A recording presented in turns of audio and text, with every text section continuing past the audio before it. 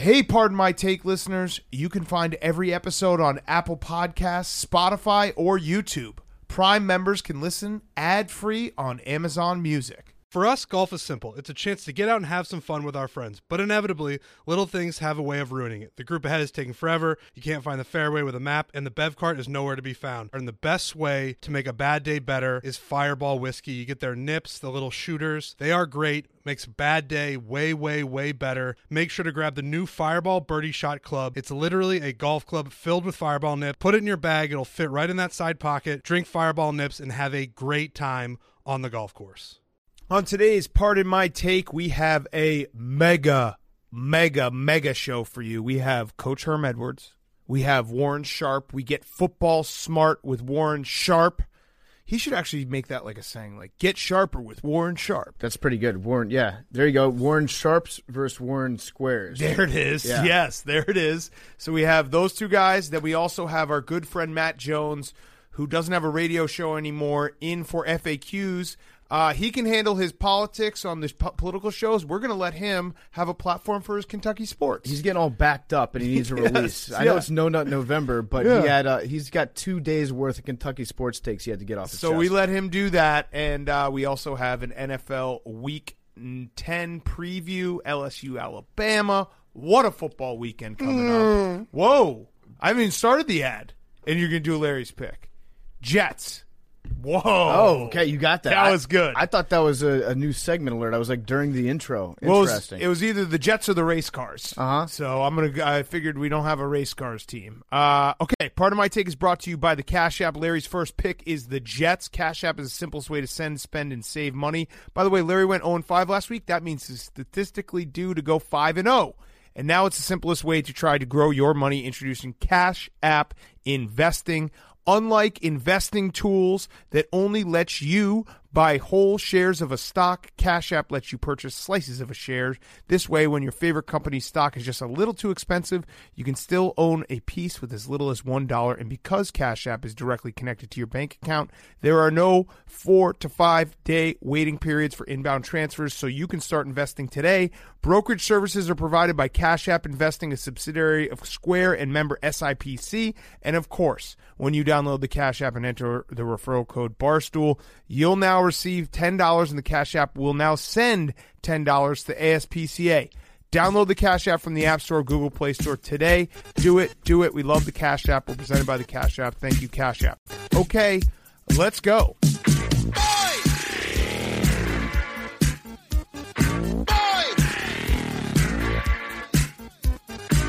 Now in the street there is violence, and a lot of work to be done. No place to hang out or washing, and then I can't blame all on the sun. Oh no, we're gonna rock down to Electric Avenue, and then we'll take it higher. Oh, we're gonna rock down to Electric Avenue. My Take, presented by Barstool Sports. Welcome to Pardon My Take, presented by the Cash App. Go download it right now. You get $10 for free using code Barstool. You get $10 to the ASPCA using code Barstool. Today is Friday, November 8th, and Phil Rivers just threw another interception. Something tells me that John Gruden is not going to be gassing up Phil Rivers after this game. So we're taping this in the middle of the third quarter, and essentially Phil Rivers has thrown 8 picks, like 6 of them have been called back. It's a neck-and-neck game. The black hole is buzzing, but more than anything, PFT, it's a fullback game. It's a fullback off. We're all gritnesses tonight. Not only is it a fullback off, but it's a Wisconsin fullback off. The cradle of grit. We've got Alec Ingold on the Raiders, scored a touchdown on a beautiful Spider 2Y banana. Mm-hmm. And we've got the Watt brother, our favorite Watt brother, Derek, DJ Watt. DJ Watt's playing for the Chargers. DJ Watt. So, yeah, it's fun to watch. Also a great uniform game. Yes. It is. The silver, all silver white versus the powder blues. The black hole is buzzing.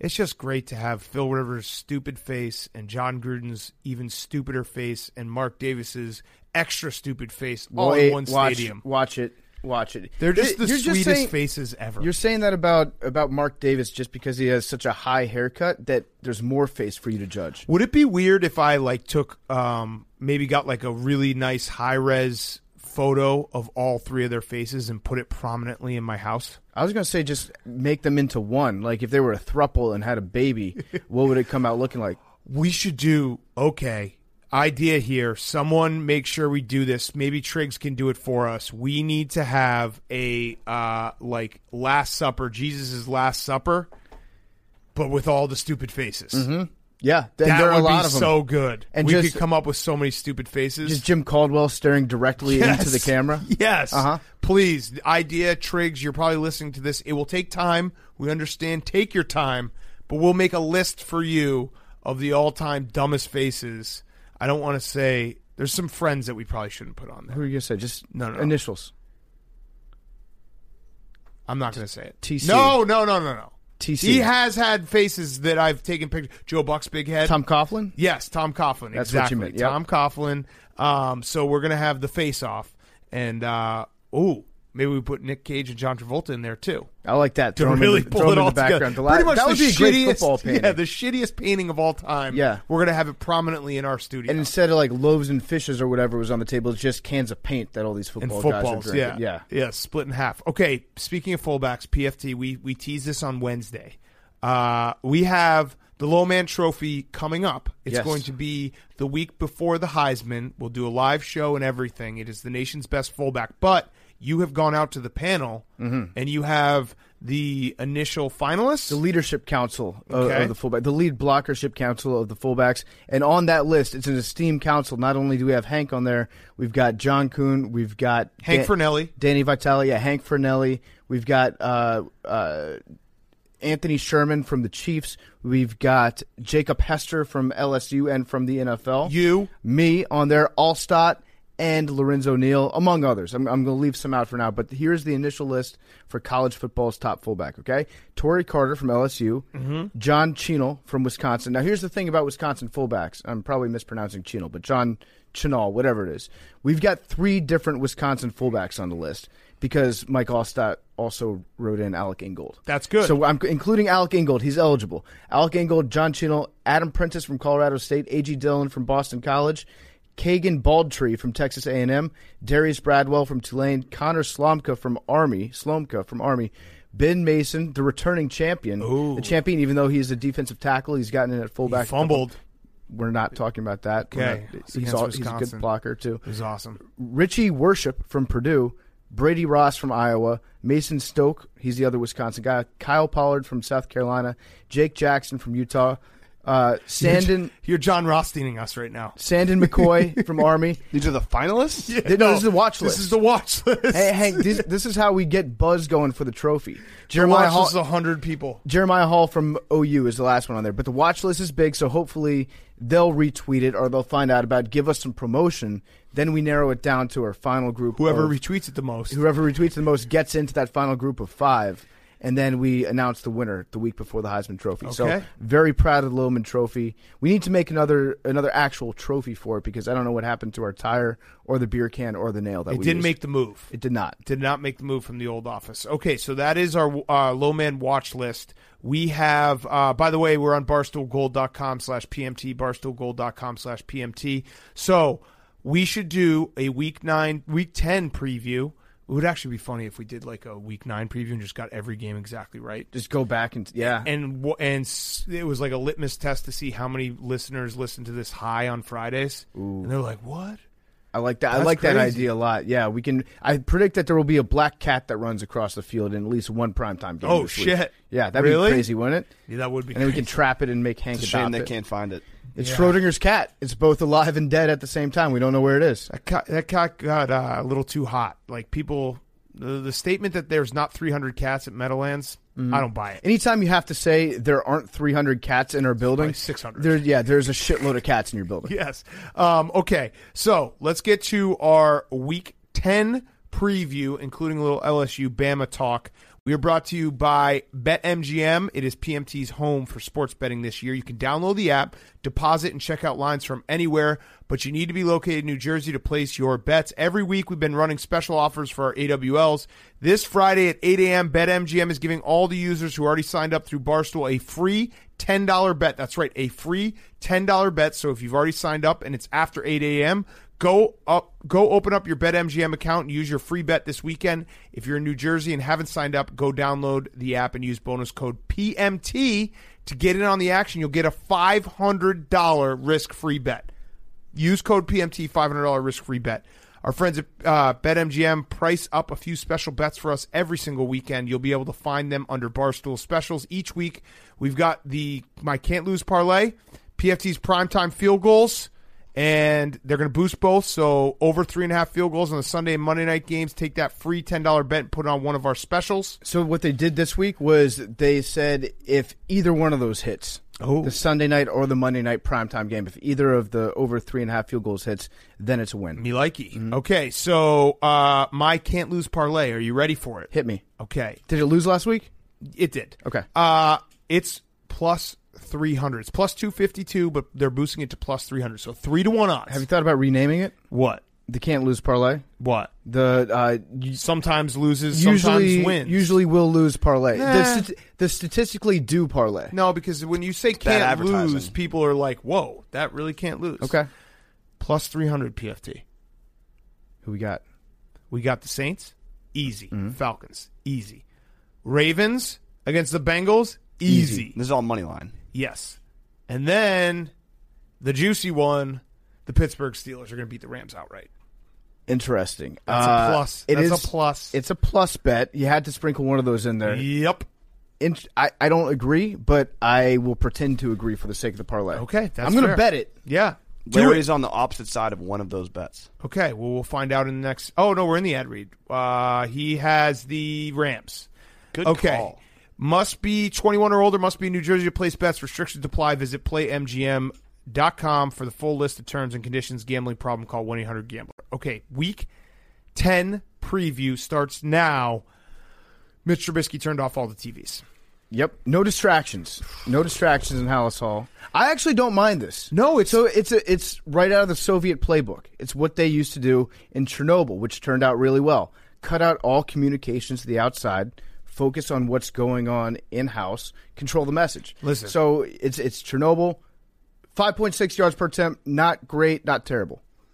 Did you just throw that stat in there? What was that stat? That's like 3.6 on the Geiger scale when they were measuring. Okay. I was going to say 5.6 yards a attempt. Mitch is definitely not averaging that. I think that's about. You're thinking yards per completion. Oh yeah. Uh-huh. Okay, so Mitch Trubisky turning off TVs. First of all, he got a little misquoted. It was a little. What happens when a season goes to dumpster fire mode? Every story becomes like, ooh, the season's a dumpster fire. How can we fit this into the dumpster? We're just throwing trash into the dumpster. So I'm pretty sure he just was like, we're trying to keep outside distractions out of this building. Yep. It became Mitch Trubisky is walking around Hallis Hall with a remote in his hand, literally turning off every single TV. Mm-hmm. I agree with you.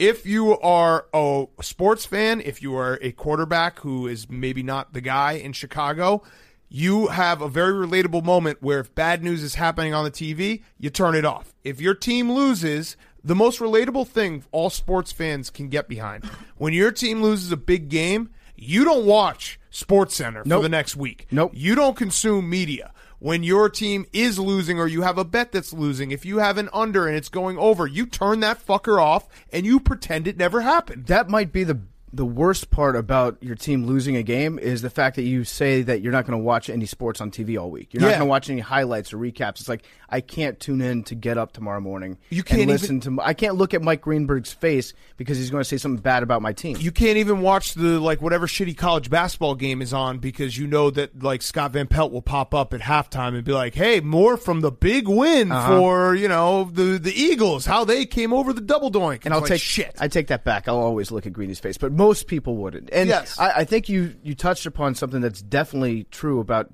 shitty sports teams and what happens once they start to become just a trash heap in the middle of the season is the reporters kind of lean into that. Yes. And they're like, what other bad stuff is happening? I think a good term for that is a dumpster hunt. They go on a dumpster hunt to find the dumpster fires that are starting to percolate around the team. Khalil Mack's not giving out candy. Yep. Mitch Trubisky's turning off TVs. Matt Nagy's saying he's not an idiot and having them throw eggs around. It all just adds up, and it all becomes this stupid thing where the Bears season is an utter disappointment and everyone should be fired. But here's where it becomes really embarrassing. This is the zone that you don't ever want to be in. I got an email today from Brett Hogan. Don't know who Brett Hogan is. He said, "Hi. With news of Mitchell Trubisky wanting to turn off the television in the Bears facility because of the negative criticism he's receiving, Cam Soda has offered to provide him and the rest of the Chicago Bears with a fun alternative. The leading adult entertainment streaming platform is offering to provide the Bears with VIP accounts to its site to chat with models who will talk about anything but football. Maybe this will be the motivation they need to get a W on Sunday." I have replied to Brett and asked for my own VIP so I can talk about something other than the Bears. I will let you know if that happens. Just so that you can also make sure that it's something good that the Bears should look into. You want to make sure that the quality is high. There is a certain level in sports, like bad season, terrible season, dumpster fire, porn press release. That's the final level. You know what? If the Can't Lose parlay loses again, they should give us porn press release. Yeah, they should give us one of those. So on Monday, we don't have to talk about the Can't Lose parlay. We can just watch women strip on a small laptop. Yeah. Hey, Big Cat. I heard you keep losing your Can't Lose parlay. We would like to offer you $100,000 to have sex with 3 women for 15 seconds. You're probably not worried about a playoff seed anymore, but you can worry about shooting one all over your desk. It's week 11. Time for a big comeback. Big Cat, would you like to star in your own porn? Awesome. Yeah. I would consider doing that for the right offer. Yeah. Just put it out there. Anyone can be bought. Yeah. I mean, I'm just doing the same thing I would be doing anyways. There happens to be 50,000 people watching. I would do it if they promised to put in the Price is Right sad trombone at the end. Right as I nutted. Dun, dun, dun, dun. Either way, the porn press release is the final level. That's the final boss of your season being shitty. So that's where the Bears are. The other thing I wanted to note, if we wanted to just go to another shitty game, well, actually, let's start with this, PFT. Do you have any loser leaves towns? That's kind of a loser leaves town for Detroit. Yeah. If Detroit loses, they're done. Yes, Doug Chain will hang heavy around the neck of MVP Matt Stafford if they can't beat the Bears. I don't see a real loser leaves town game. I think you could maybe throw in the Rams Steelers, just knowing that it would be tough for the Rams to make up the ground in the NFC West if they go to 5-4, and similar to the Steelers if they go to 4-5. But I feel like both those teams will still have at least a shot at. You were addicted to saying that the Steelers are going to make the playoffs. I put them in my can't lose parlay. I know you were addicted to the Steelers this week. The Rams, I'm addicted to their defense. I think the Rams will make the playoffs. That just might be me thinking back to last year when they were really good. Correct. So that's my dumb brain thinking it's 2018 again. But I do think that they'll make the playoffs even if they lose this game. Okay, so the other game that I wanted to touch on before we get to our picks, the Toilet Bowl, Giants versus Jets. Okay. The litter box. The litter box. I have a quote from Pat Shurmur that I love. You ready for it? Yes. So Dan Duggan, who I think is a reporter for the Giants, said they were at the press conference, and Pat Shurmur, when asked how the losing wears on him, he replied, "I'm built for this." A built loser. That's tough, dude. I came out of the womb with a L-shaped birthmark on my chest. I really only feel comfortable when I'm a disaster. Well, let's see. He's coached for who? The Browns? Yeah. That checks out. Who else did Pat Shurmur coach for? He was on the Vikings for a while. They were actually good when he was there. But he was a quarterbacks coach or a coordinator for them. But here's where it gets worse, PFT. Dan Duggan also included this in his tweet. Ben McAdoo, 3 weeks before he was fired from the New York Giants, talking about losing. "I'm built for this. Oh, God. A calm doesn't suit me, a storm does." So there is precedent here when the Giants coach says they are built for losing. Their days are numbered. That's a bad thing to say. To just be like, I have the face of a loser. I am used. If you want to hire me to coach your losing football team to be a big bunch of losers that don't win, I'm your guy. I don't understand how these guys could keep making these mistakes in PR. Like when Matt Nagy says, "I'm not an idiot." Yeah, dude. You probably are now. When Pat Shurmur says, "Losing, I'm built for this." When Freddie Kitchens says, "I'm still learning on the job." Don't say that. Don't say that phrase, Freddie. Don't do that. The one good thing about this game, it's great for those of us that live in New York that are sick of having 2 games taken over by the Jets and the Giants each weekend. At least we're combining them into one that we all are forced to watch. Yeah, that we can just kind of ignore that whole screen. All right, should we do some picks? Yes. Hank, why don't you start with your favorite. I'm going to go against you and your love for the Steelers because I've seen how this plays out. It's definitely, I think there is a sense of like, it's not just you being sharp. I think there's something else where you're just addicted to loving the Steelers. Mm-hmm. So based off that fact alone, I'm going to take the Rams. You're not wrong. There's something about, I think it's the colors. I think it's when their defense plays well. I think it's the Yinzers and my love for Yinzers. When the Steelers start getting frisky, I buy in so hard for them. So I'm fading Steel Cat. Okay. Okay, what's the weather going to be like in Pittsburgh? Because 44 and cloudy. 44, that might be bear cold. weather. Might be cold for our buddy from SoCal, Jared Goff. Oh, don't say that. It might be cold. That's all I'm saying. What the heck, PFT? I'm just saying it might be cold. That's our guy. All right, PFT, what's your favorite? My favorite is Green Bay by 5.5. Even from what Warren Sharp's about to tell us? Well, yeah, because a little teaser. Cali bro Kyle Allen, I know he's not from Cali, he's from Texas and Arizona, but this is another cold weather game. Oh, that is what he told us. Yeah, it's snowing. Yeah. It's snowing in Lambeau right now. There's a 25% chance of snow for Sunday, so we could have our first I Love Cocaine snow game. I'm really looking forward to that, so I'm betting against the warm weather guy in that one. Okay. Sprinkle the money line on the favorite for that, too. Okay. I'm going to, with my favorite, this is a really stupid pick, but I'm doing it. I get addicted to teams that are on their last gasp, and it's like they have to win. I'm taking the Browns -3. Mm-hmm. It's like I'll just keep going last gasp. I think I took them last week as my favorite. So yeah, I'll probably lose at least 3 more times with the Browns being like, that was their they last can't gasp. lose this one. Yeah, it was their last gasp last week, right? Right. This is like the fart getting rid of all the air that's still in their body, but the corpse is still warm. It's a big problem of mine. I just think of the desperate team, and I'm like, well, they have to win eventually. Hank, your underdog. Underdog is the Falcons. Really? Okay. If I was going to do a little sprinkling this weekend on a money Speaking line, of last gasp, it would be on the Falcons. Falcons Okay. on the road. Okay. Dome team, though.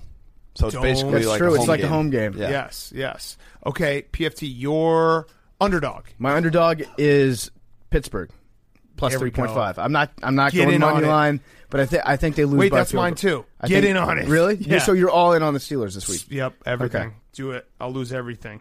I'll lose everything on the Steelers this week. I don't care. Look at my face. I don't care. All right, Hank. My is over. Yes. It's going to be Browns-Bills. I feel like that's a defensive touchdown, wonky game. your Some wonky. crazy shit happens. Wonky, huh? Yeah. Okay. So defensive touchdown. Defensive touchdown, special teams touchdown. One of their quarterbacks is going to throw an That's ugly 2 interception. touchdowns, 21. Yeah, Where's the other coming from? touchdowns. Baker, OBJ, long connection. Okay, that's 4. Another defensive touchdown 5. and a Nick Chubb run. 6. Okay, There it is. we got there. We added it all up. Now, Hank, that's kind of bullshit how you're saying No, I'm that. just saying you just two need of one our- or two two of our defensive favorite- touchdowns to mix it up. But there goes classic guest bashing Hank saying that one of our 2 favorite recurring guests will throw a pick 6. No, I just think the Bills' defense is really good. Baker's hand might be broken. That's why he's not playing so well. Is there? That's a rumor that I said out loud as a total rumor, and Hank was in the room. So Hank's reporting that. Are you right reporting now. that? From sources. Are you reporting that Baker Mayfield might have a broken hand? From sources. Okay. Wow. Okay. It would explain his bad play. Wasn't even good enough for my blind dog to report, but Hank's all over it. Hank, we'll run with it. That's why we need the cat. Yeah. To get all the scoops that Leroy, as a journalist, won't even run. Yeah, the And shittiest people scoops will of them really all. get mad because it's a cat. It's not like there's the lovable, like, oh, it's a dog, so it's cute, whatever. Right, they would just be like, fuck this cat. Damn. My over is going to be Jets-Giants in the litter box Okay. of MetLife. I was thinking, what do you think the combined spread on an all-star New York team against an all-star Los Angeles team would be? I think L.A. would be favored by 6.5. Yeah, I'd agree. I'm trying to think. Quarterback in New York? York? Wildcat. They run the Wildcat. No, I'd say more because think about how it? fucking good. Yeah, I do. Think about how good the defensive line for the LA team would be. Yeah, that would be sick. Aaron Donald, Ingram, Bosa, Yep. Dante Fowler. Like that would be Sam Darnold and Daniel Jones would both die. Yeah, they'd be seeing a lot of ghosts. Yes. All right, my over. I'm going to take Cards Bucks over 52. Fuck it. Bruce Arians' revenge game. He's going to run it up. Cliff Kingsbury Revenge game. He's going to run it up. Yeah. They're just going to run it up. What's he revenge I'm gaming sure against? Cliff Kingsbury has dated a stripper in Tampa Bay and then had A messy bad breakup. Yeah, messy breakup between those two. Yes. Yeah, I mean, two not great defenses. Yeah. I like it. Let's do it. Hank, you're under. Titans Chiefs. Titans Chiefs. Ooh, I have that as well. Same Z's, twinsies. Mahomes is starting, probably. Maybe not. He could have started last week. Did you see how fast he ran onto the field to celebrate? Yeah, he was really fast. Had a little bounce in his step. Okay. Nick Wright said today that the Chiefs have already lost their last game of the season. They're going to go on a run. Well, I did see a tweet. I forget who put it out, but it was saying that Andy Reid always goes on runs, not jogging, not exercise. We know. So it was So one time you don't have to clarify. It was that. a misleading tweet to begin with, but it listed the last, I think, 5 seasons that he had out in Kansas City, and there was a point during the year where he went on at least a 5-0 run. Ooh. And this year, the run has not yet begun. So they're ready for the So run. Andy Reid is at the starting line. He's stretching. He's been just eating power bars this entire time and drinking a shitload of electrolytes. Yes. Just sugars and getting his stamina up. Okay, you're under? My under is Atlanta, New Orleans. This is my platinum under. This is my platinum. If you put platinum in front of anything. How many stars? Falcons are going to be scoring a lot. They're going to win Nope, the game. This is my platinum 6-star under. Nice. That's on a scale of 5. So Whoa. you know it's good. Only $100 to sign What's up. the start to ball? PFT's tout service. What's the start to ball conversion rate? My star to ball, What is a star in equivalence to balls? a star equals 1.5 balls. Ooh. Okay. So this is a lot of balls. There's We're a lot of talking balls like on the ball scale. 8 balls almost in this game. I like it. I don't know how Atlanta's going to respond under their interim coach that is taking them over this week. Oh, wait, no, it's still Dan Quinn. Yeah, it's still Dan Quinn. That's Dan gonna Quinn still hasn't been fired. How is that possible? If the- I actually have it on my fantasy football. If the Saints were smart, you know what they do? They'd let the Falcons beat them by 50 this week, just to maybe have Dan Quinn stick around next year. Yes. Maybe. Yes. That's what you should do. You've got some room to play with if you're New Orleans. We have more NFL talk coming up with Warren Sharp. We preview the weekend with him as well. Remember, BetMGM is the home for PMT this football season, so if you're in New Jersey and have already gotten in on the action, go open the app and take advantage of your free $10 bet. Okay, Fantasy Fuckboys, Hank, go. What's up, boys? It's Yo. Carmine Falcone. My stardom is your engines. Because it's fantasy fuckboys season and I'm fucking ready to roll. Wait, your stardom is this? Your engines. Get your engines started because it's fantasy fuckboys time. My situm is Crimson Tide.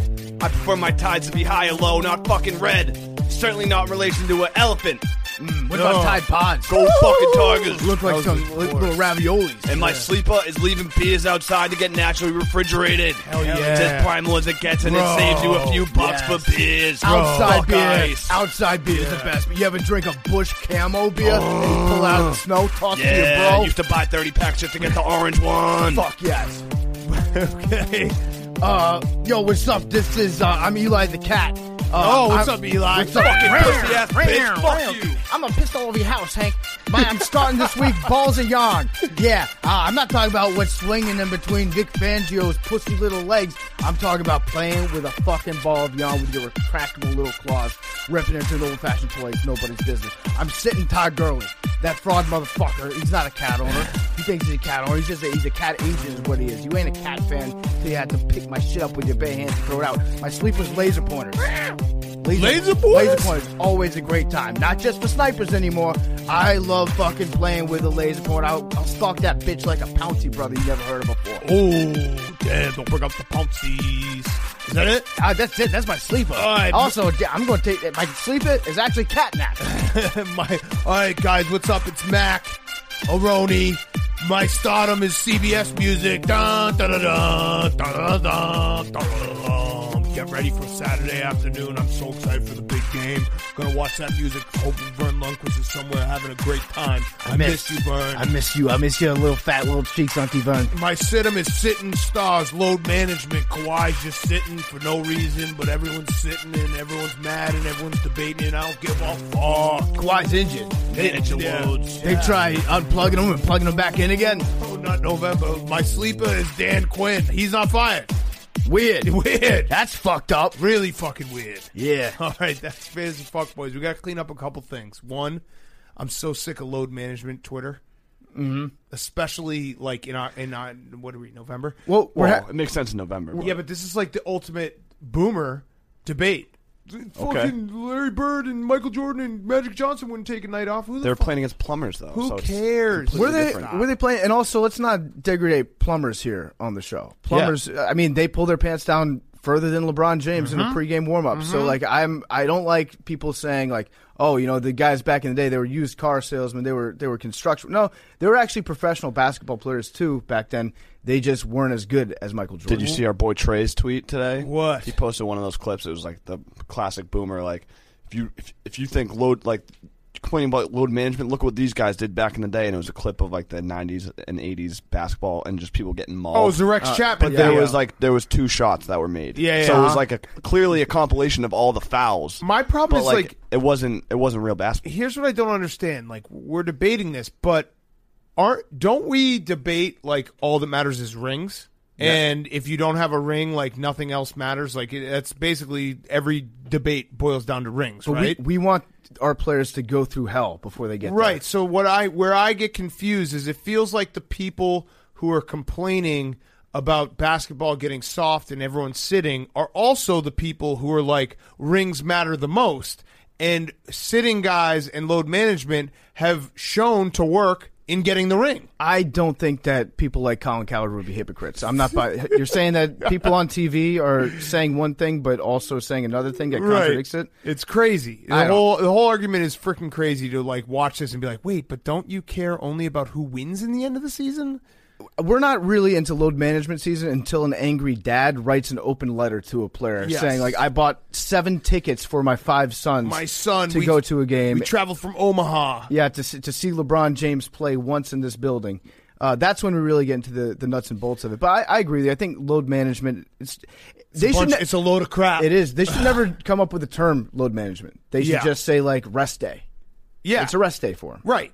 Injured reserve. But when that already is a thing. When you try to make it sound way more technical than it really is, that's when you open a door for people to come at you. I agree with that. Yeah, you're right. Load management definitely, when people talk, and also just doesn't sound good. Mm-hmm. It's like saying, oh, he's got a thigh contusion. Yeah, Just say that he's got a bad bruise. Turf toe. Yeah. Turf toe. Turf toe is really serious. Yeah, turf toe is very just serious. Cut it off if I ever get turf toe. But no one thinks it's serious, but it is serious.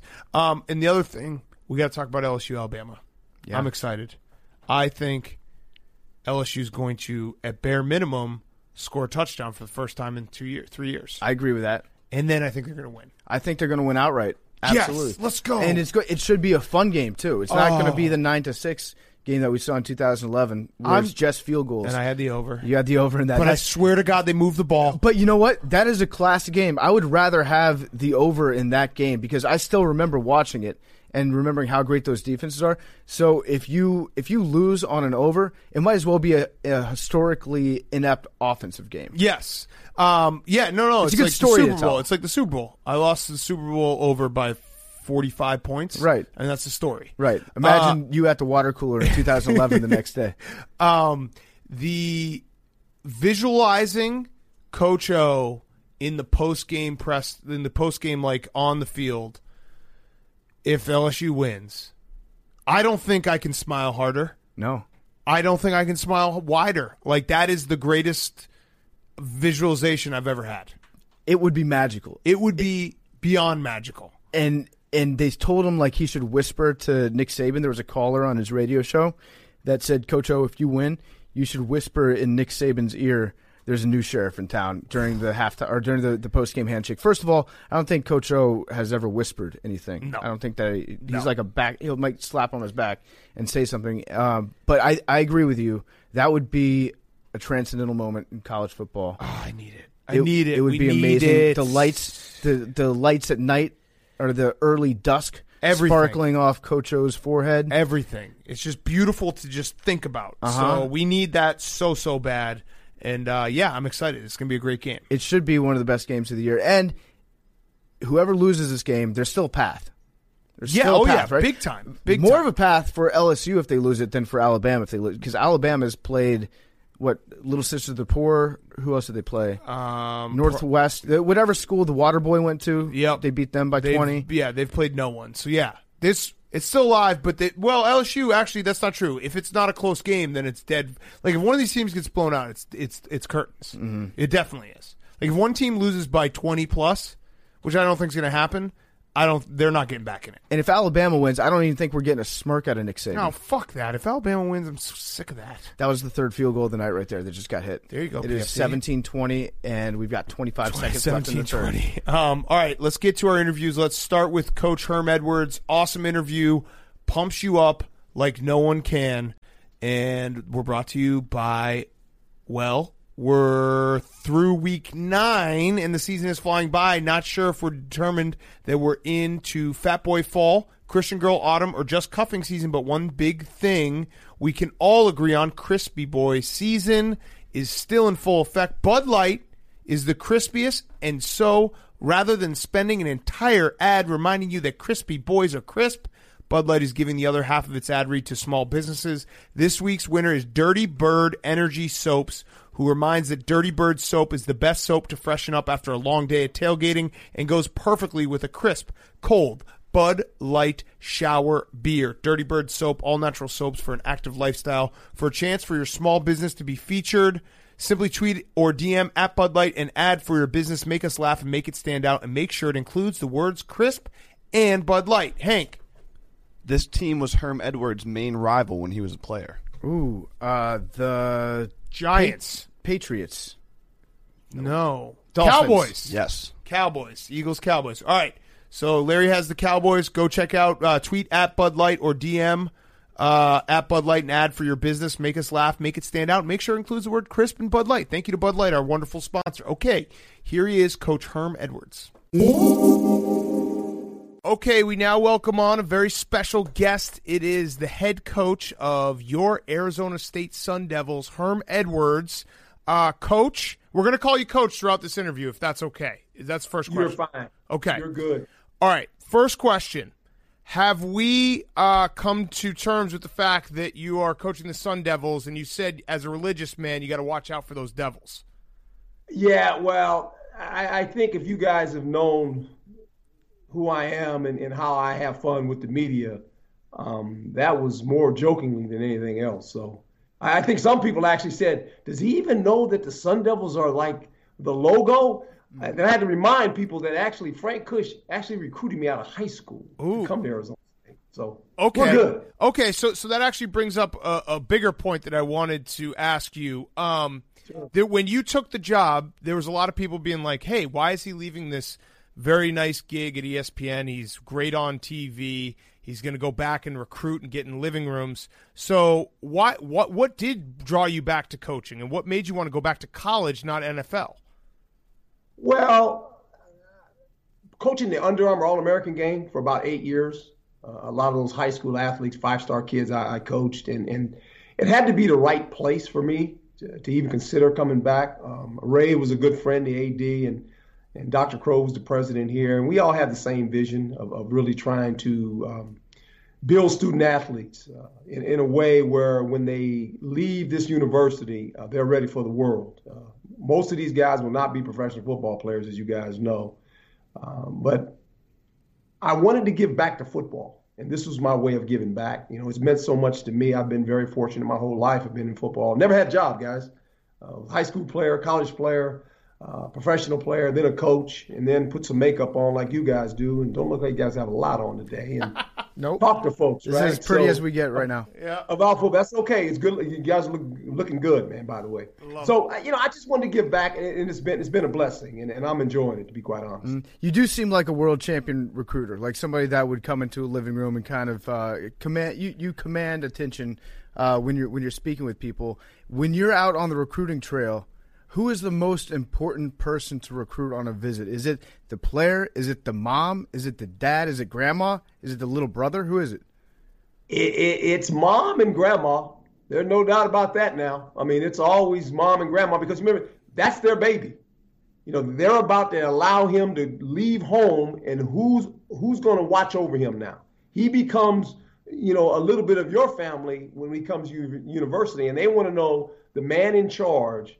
Is he going to make sure that he's in good hands? And that's critical. And it should be, because that's a big decision for a young college, high school kid going to college, regardless of where he goes. Who is going to influence him for the next 4 or 5 years? Now, when you do go into the living room, are you a shoes on, shoes off guy? How does that work? According to the home, I always ask. I wipe my shoes off and say, shoes on, shoes off, and they'll tell me. Okay. If they say off, I take them off. I always have clean socks on, by the way. Okay. Now, if you know that you might be taking your shoes off, have you thought about maybe doing like a little pitch on the socks? So maybe like a message to the player, or like maybe a play that's like, so you say you're recruiting this big wide receiver and you're like, hey, look, here's our goal line package, you're featured, and it's written on my socks. That's a good one. Mm-hmm. I thought of that. Yeah. But you make sure, the only way you can do that, though, is have white socks, right? Right. Mm-hmm. Right. Or just a picture of the player's face. The problem with me is, I've got this socks collection now, so I don't have a lot of white socks. They're only gym socks. That's true. When I go to people's home, I generally don't wear white socks. How many pairs of socks do you own? Oh, are you kidding me? All those socks I had on television, you guys know those socks I used to have? Yeah. People send me socks. They used to send me socks. I was like, where am I getting these from? You wear my socks? I don't wear socks with faces on them, though. Okay. Faces and animals, I don't wear those type of socks. That's not me. Okay. They get stretched out a little bit, and sometimes if you're trying to impress somebody, it's like, hey, my face doesn't look like that. Yeah. You know what? You know what I learned, too, about getting stretched out? I mean, the same thing with those tattoos, You start off here when you're young, and before you know it, they're down on your forearm. Yes. True. Very good point. So, Coach, you give excellent pep talks. I used to watch you on ESPN, and they would just have you just give a pep talk to the audience, the viewing audience at home. But I want to know, who does Herm Edwards go to when Herm Edwards needs a pep talk? I go to my wife. She's really hard now. She's hard. Mm-hmm. I mean, she's kind of sensitive, just like it is, She says, "What are you doing?" She says, "What are you doing?" I mean, my wife is, she's a football fan, and I give you guys this story. So, when I left Tampa to come up and take the Jets job, right, and we played Peyton Manning the first game of the season, and Peyton Manning kind of has our way with us, right? He throws touchdowns, and we can't really slow him down, and so. Then we were in Long Island. We were up at Hofstra, so we used to catch the bus, and and you had to go back after the game. It was like a road game almost. We'd stay down in the city, so we get on the bus to go back. And so she's sitting next to me, and she kind of hits me in the rib. She says, "I thought you were a defensive coach." Like, what are you talking about? She says, "They don't tackle, they miss tackles." She says, "You better fix the defense." I said, "Honey, it was Peyton Manning." She said, "It doesn't matter. We're in Tampa. No one ever scored over 10 points." She says, "What is all this stuff?" She says, "You need to fix the defense." So she's the one. There you she's go. The one to get up. Your toughest critic. So speaking of that, your time in Tampa, your time in the NFL, who is the most talented player you've coached, and then maybe on top of that, who is the guy who you feel like you got the most out of, or maybe not the most talent, but played above his talent? Okay, probably the most talented player. It was my days actually in Kansas City. We had a guy by the name of Dale Carter, defensive back, first-round pick out of Tennessee. He's the most talented player I've ever coached. I mean, he was unbelievable. Probably the guy that got the most out of his ability. He's a real good friend. Actually, we're the godparents of his daughter. He's the godparents of our son, Marcus, is John Lynch. Ooh, yeah. Great player. He's GM now in San Francisco, is doing a fabulous job at San Francisco 49ers. But he is a guy that had talent but played above his talent. All here, guys. Smart guy, tough guy. Smart guys, tough guys generally can play football for a long time. Yeah. Were you on that coaching staff when it was John Lynch and Mike Allstott was on there as well? Yep, Allstott, Lynch. Tony was the head coach. Lovie Smith was the linebacker coach. Rod Marinelli was the defensive line coach. So we had quite a crew. Lorenzo Neal has another fullback on there. Now, we're trying to sort something out because we've talked to John Lynch and we've also talked to Mike Allstott. We're trying to figure this out. We heard that there was a rule that was put in place in practice that those two guys weren't allowed to hit each other anymore because the collisions were too violent. Is that true? Oh, Lynch and Allstott? Yeah. Mm-hmm. Oh, yeah, you didn't want that to happen. No, that was not happening in our practices. No, those are two powerful men. And that was the old, when we used to get in the red zone, they used to have the that music about the train, get on the train. When every time we got in the red zone, Allstott, got in the red zone, everybody wanted us to run the football with Allstott. Mm-hmm. So how many times a week do people come up to you and say you play to win the game? That's during my travels, that happens a lot. Yeah. Kind of ironic because I said it one time. Mm-hmm. New York, and I've never said it since. No, that's a lie because I say it all the time, and I don't even mean to say it. It's just, when you're watching a game and you're like, hello, you play to win the game. You're one of the only ones that understood the jingle. You said the hello. Yeah. Most people forget the jingle, right? They just go through the other part of it. They forget the hello. The hello's that's what sets it apart. Yes. But no, I've only said it one time, and I've actually had people gone on shows say, "Will you say it, Coach?" I said, "No, I said it one time. I don't need to say it anymore." Will you say it for us because I remember the jingle? No, because you said it so good that it just hello. What about just a hello? Good memories. Yeah, that's right. Good memories. I think it happened actually. Someone told me last week. Yes, 17th anniversary. Like 17. How was man? Perfect. Was that long? Yeah, perfect time for you to bring it back the second time. Here we go. Ready? Herm Edwards, Coach. I love you guys. Hello. You'll get a recruit if you do it. I'm guaranteeing it. So many recruits do it. Listen. Here's the problem. Most of those recruits weren't even born. Yeah, so they need to know it. The parents know, but the recruits don't know. Grandma knows it. Mom knows it. Grandpa knows, and Dad knows. Does it ever make you laugh looking back at that it's become this iconic catchphrase? Like it's a big bastion of like NFL knowledge, but in reality it's just you saying something that everybody knows, which is you want to win when you play. Absolutely, and I think between that and the fumble play that transpired in New York, where I was able to pick up the ball, that's kind of two kind of things that I'm kind of all of a sudden my face goes to those two things, right? Yeah, you changed football forever with that fumble play because at the end of games, coaches are forever scared to, run the ball up the middle, kneel the ball. Like everyone's got to be scared and tense at the end because they know Herm Edwards and that play that was incredible. Can you walk us through the play? Actually, we're standing there, and Doug Kotar, who's passed away now, I shook his hand the play before that, thinking they were going to take a knee, and then they came out, and there's some miscommunications about them taking a knee. 2 plays prior to that, they actually took a knee, and a skirmish broke out. Bill Berge knocked Clack into the quarterback, and so now they were talking about running the ball, not running the ball, and lo and behold, it was a botched handoff. And here's the crazy part about this story. So as I come around the side, because I'm up close to the line of scrimmage, the ball is falling, and I see it hit the ground, and I'm running at it. And I'm thinking in my brain, I said, I got to get it on the first hop. If I get it on the first hop, I got a chance. And Joe, who's reaching back for the ball, I hear him say, oh, no. And I pick it up, and I'm running to score. So here's the funny part now. So Dick Vermeil's our coach. I love him. Love Dick. And imagine you're Dick Vermeil, and the players are standing in front of you. And he's talking to the players, and he's not paying attention to the field. And so the players are starting to run away from him. They're leaving him, and he's going, where are you going? And one of the players say, Coach, Herm just scored a touchdown. He never saw it. Oh, man, that's great. He never saw the play. He never saw the play.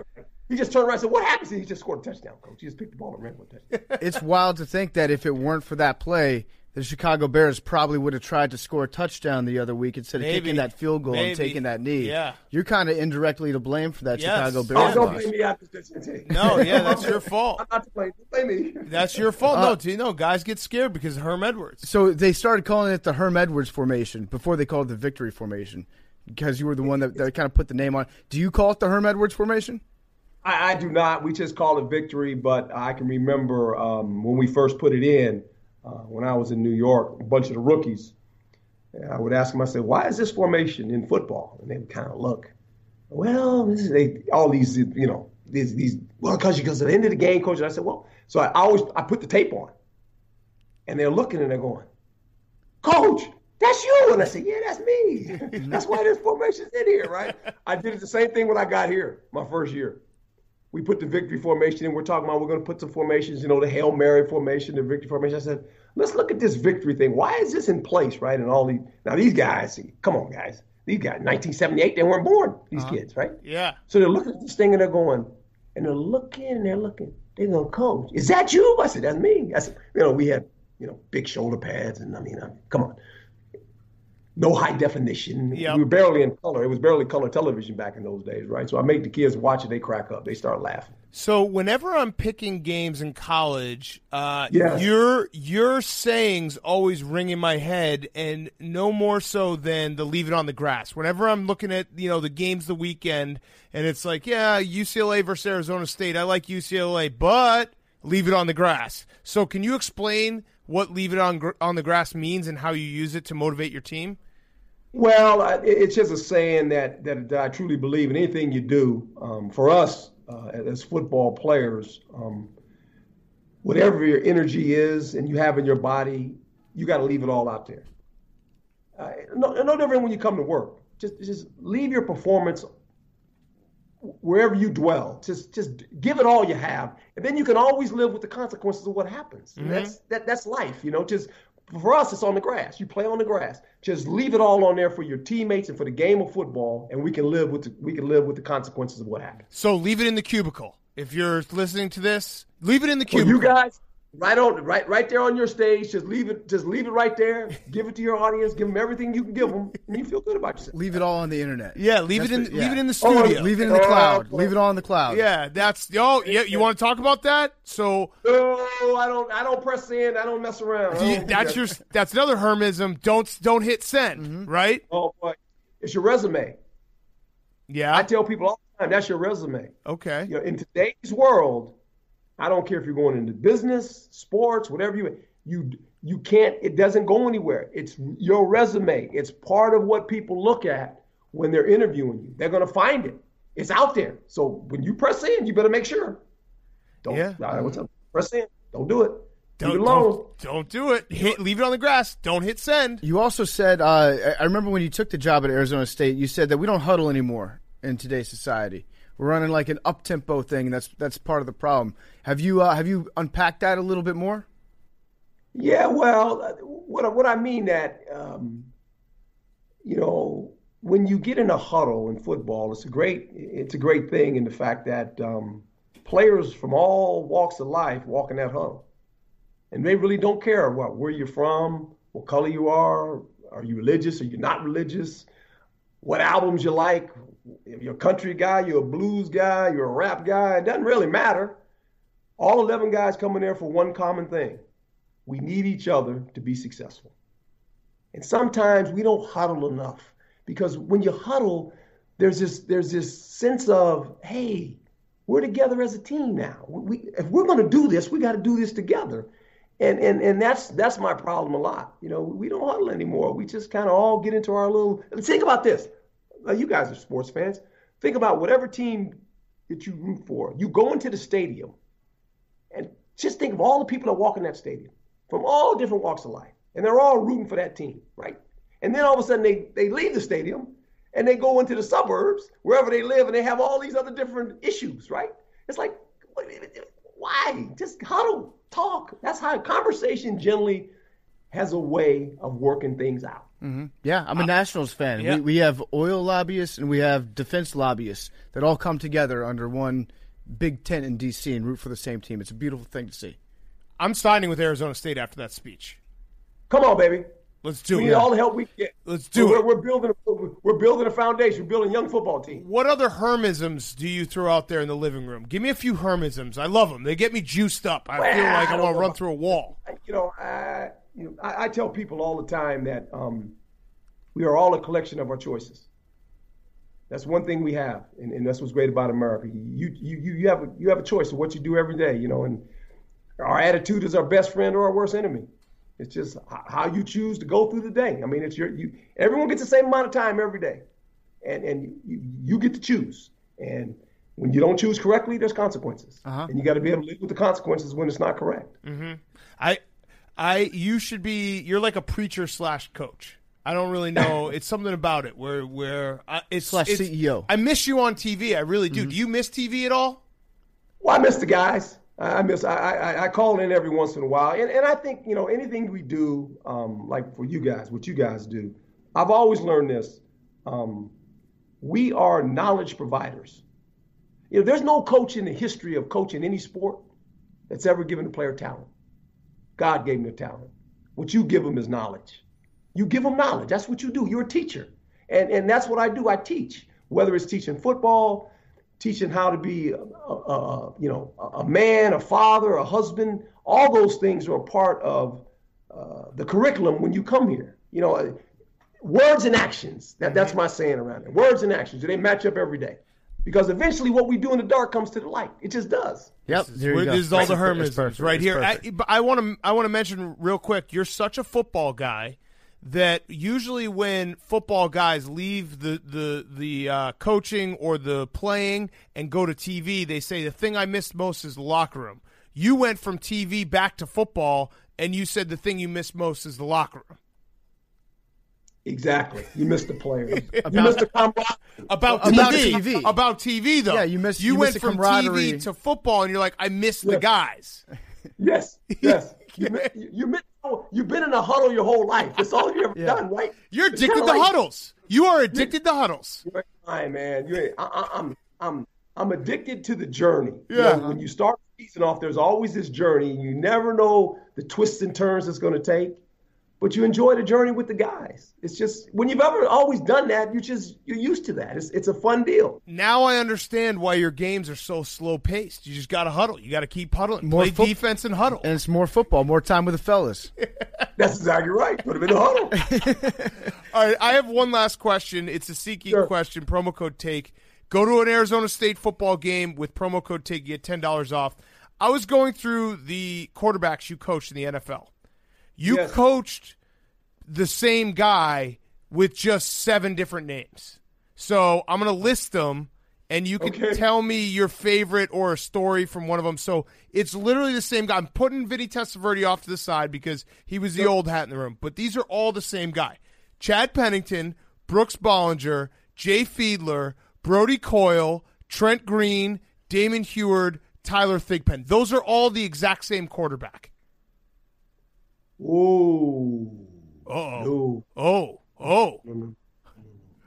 Chad Pennington. Okay, I knew you were going to say that. Special guy now. Trent Green, special. Problem is with both those guys that got hurt. Mm-hmm. Right? Chad, I mean, if you think about Chad, I mean, and I don't know if this is correct, but you guys can look it up. Out of the 16 times I want to say the New England Patriots have won the division, only one other quarterback has won it twice. It's Chad Pennington. Oh, that's interesting. Think about that. Yeah. Okay. Trent Green, fabulous quarterback. Got knocked out my first year. Was an older guy, but was a really good quarterback. The other guys were all young players. Young. They were very young, and it was very difficult. But those two guys, that Chad Pennington, and Damon Ewert was a veteran guy. He came in and spelled Trent when he went down. He's a veteran guy, had a veteran presence and all that. But the other guys were very young. They were rookies. They weren't high-round picks by any stretch of the imagination. But Chad Pennington's special now, guys. He pretty good quarterback. You also coached Cliff Kingsbury. So was he too pretty to succeed in football? No, it was. When you're starting to name these guys, these were the dog days. This is when going through a season you play 5 quarterbacks. Guess what? Your record's not very good, guys. Mm-hmm. You don't have a good record. Hello. 5 quarterbacks. That's not a lot of fun. Coach, I got one last thing. I want to put your recruiting skills to the test here. Big Cat and I, we're a dynamic duo on the gridiron. We have some eligibility left. Big Cat is my holder. I'm a solid. He's a holder. I'm a solid backup kicker, and we're both glue guys. Backup kicker. Yeah, backup kicker. We're locker room guys. We're guys that you want in your huddle. So with that knowledge, if you're stepping into our living room here on Part of My Take, and we'll just say that Hank, our producer, is that's Grandma. Can you recruit us? Sure, I can. And if you want a great college experience, if you want to be part of a team, we have a wonderful walk-on plan. And it is a walk-on plan. No scholarship available. You need to know that. And hopefully, if you're an Arizona resident, you get a cut in tuition. Oh, okay. So Grandma, depending where Grandma lives, if she's living somewhere in the north where it's cold, be a great retirement area for Grandma. Oh, yeah. Watch your grandkids play. Be a wonderful thing. Okay. Hank's been talking about moving out west. I like west. that. Yeah. We were immediately demoted to walk-ons, but I appreciate that. Uh-huh. Yes. Well, at least you know the truth. Yeah, that's true. You're not lying to us. Don't beat around the bush. Just tell the truth. All right. Coach, thank you for this. Anytime you're in New York or if we're in Arizona, we'd love to visit with you. And as you always do with every interview, you want to take us out with the, hello, you play to win the game. I'm going to say hello, and guess what? Look forward to seeing you guys in Arizona. Okay, we're coming. We'll see you there. We'll be there. We'll bring Sun Grandma Devils, with baby. us. Yeah. Yes. Shakes, man. All right. Thank There you, you go. Coach. That interview with Coach Edwards was brought to you by CBDMD. After 14 years in D.C., thousands of memes, or a shitload of memes, and countless postseason meltdowns, it's finally the Nats year, and that means that many Nationals fans are now battling the side effects of Natitude as they try to get back to daily life. The effects of Natitude include copious amounts of pride in your city, spontaneous fits of joy, and an unbearable urge to tweet at Bryce Harper. I guilty as charged. All those things, yes. If you or a loved one are experiencing any of these side effects, don't worry about it, because CBDMD has exactly what you need to ease the championship come down and get back to everyday life feeling rested and refreshed. Here's a true story. This week on Big If True, the radio show that I do from 11 to noon on Sirius, I've been putting some CBD in my water beforehand. Haven't lost this week. I've been dominating in trivia. It's making my smooth brain operate at a rate that is unheard of. CBDMD has exactly what you need. They blend 500 milligrams of high-quality CBD with melatonin, valerian root, chamomile, and other sleep-promoting ingredients to create a sleep aid that's more powerful and effective than Steven Strasburg in Game 6. What's up, Hank? What do we got? This team is one of 2 non-expansion teams to never appear in a Super Bowl. And it's not the Lions. One of 2. Where did you get the stat from? Did that did not just come from your head, did it? I had an idea. I looked it up. One of 2 non-expansion teams to never appear in a Super Bowl. And it's not the Lions.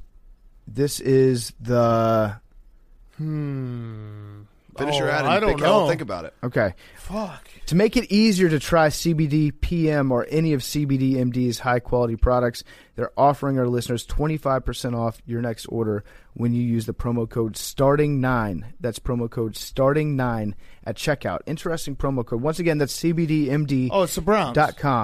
Yep.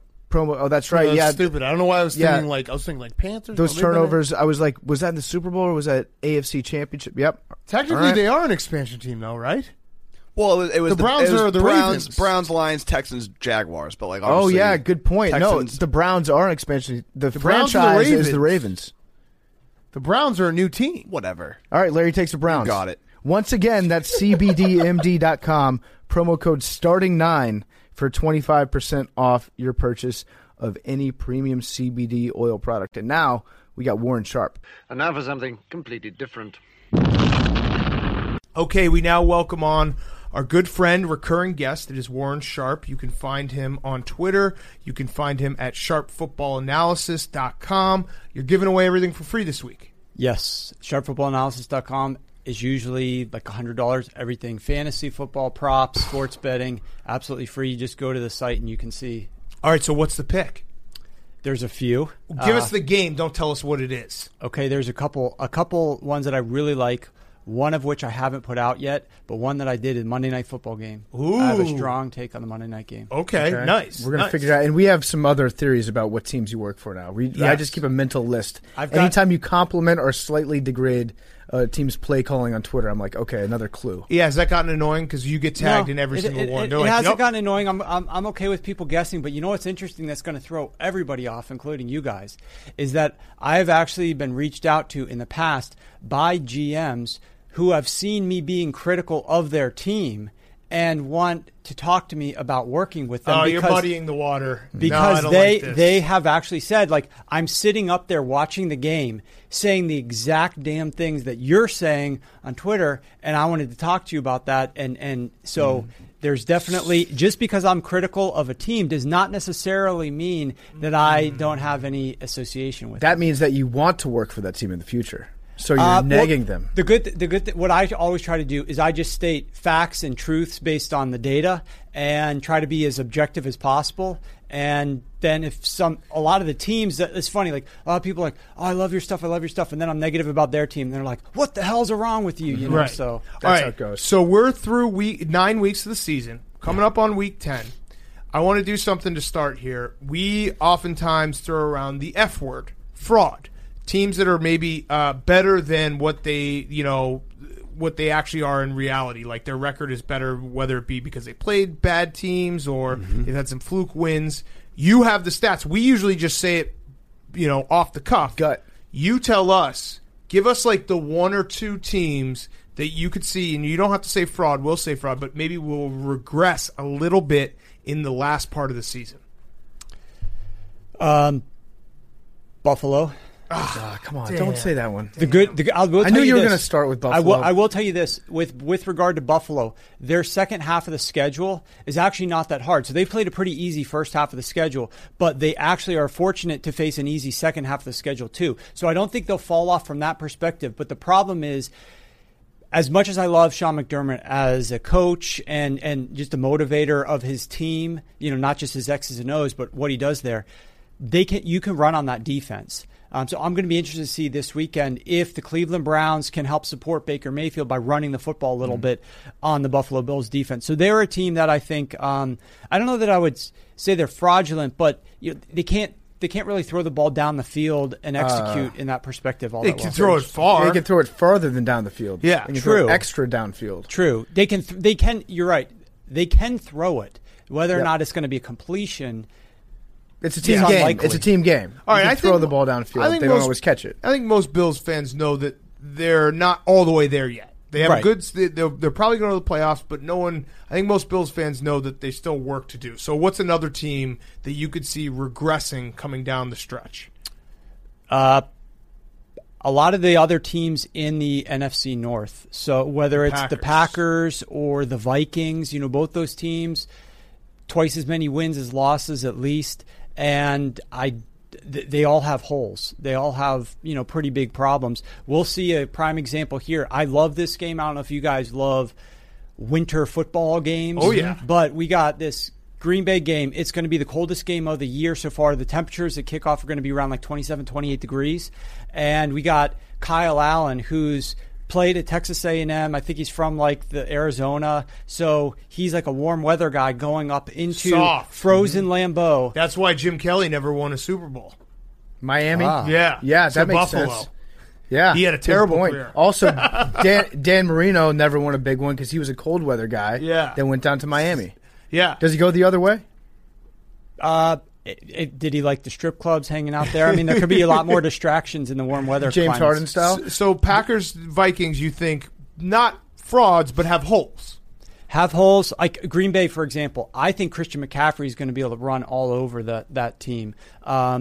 They rank as one of the worst run defenses. It's amazing. A lot of people are talking about Christian McCaffrey for the MVP conversation. And I think the good part about more analytics and, statistical intelligence being proffered around the internet and on Twitter is that most people now realize how hard it would be for a running back to win MVP. Because quarterbacks are what dictate wins and losses right now. Passing is so much more important than rushing the football is. So I think it's going to be hard for him to ever win that. However, that team, the Carolina Panthers, has played the number one most difficult schedule of run defenses on the season. And yet McCaffrey's delivering the season that he is.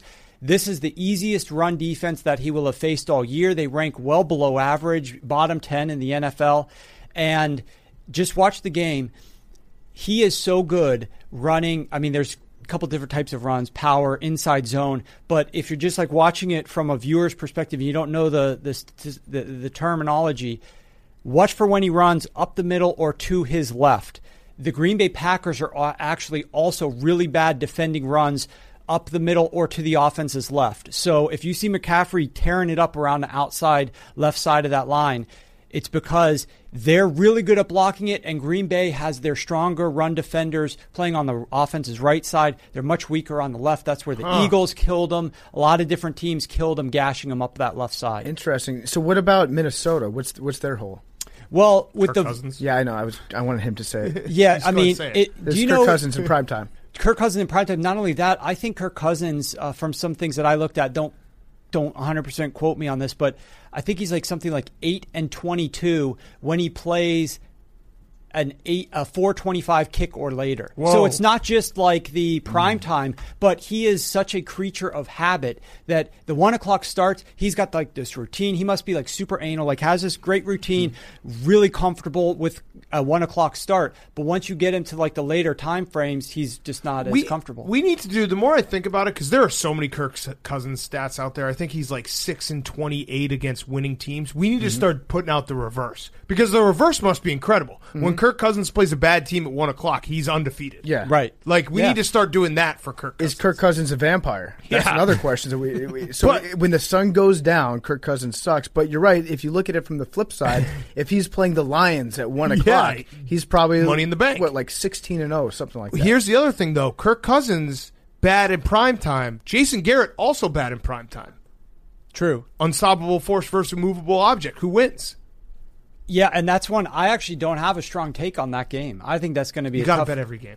You do? Yeah. Okay. Yeah. I typically try to lean only on the games that I see enough value, but I respect You're the one of those guys who grind likes of to win money pick and shit. choose. I respect the grind of the terror that you put yourself through by trying to pick a winner and then sweating that out, because it's not easy. I mean, it's Sunday Night Football. You have to bet Sunday Night Football.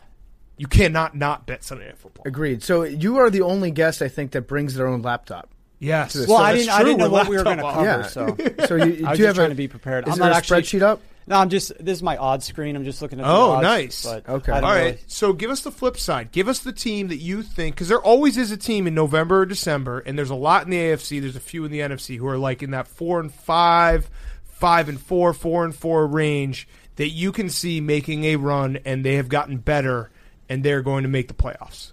Well, this is a frustrating one to talk about because the Cleveland Browns face a much easier schedule over the second half of the season.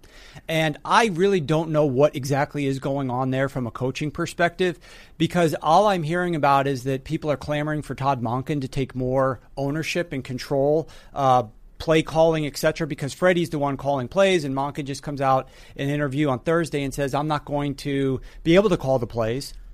It's going to be Freddie, and that's the way we're going to stick with it. But when Freddie took over from Hugh last season, they used a lot more of their heavy personnel groupings, which is 2 tight end sets, to help pass protect for Baker so that he had cleaner pockets to throw from, and he was in general a lot more comfortable in those scenarios. This year, they're using a lot more 3 wide receiver sets. Now, I understand they brought in Odell Beckham, so they've got more wide receivers. But the numbers bear it out. It's not even close. It's not like, well, they're 20% more efficient if they pass from... Like, it is night and day how much better they are passing from 12 personnel. And yet they continue to use the 3 wide receiver sets. I think maybe Todd Monken's influence overall, like they redid that offense...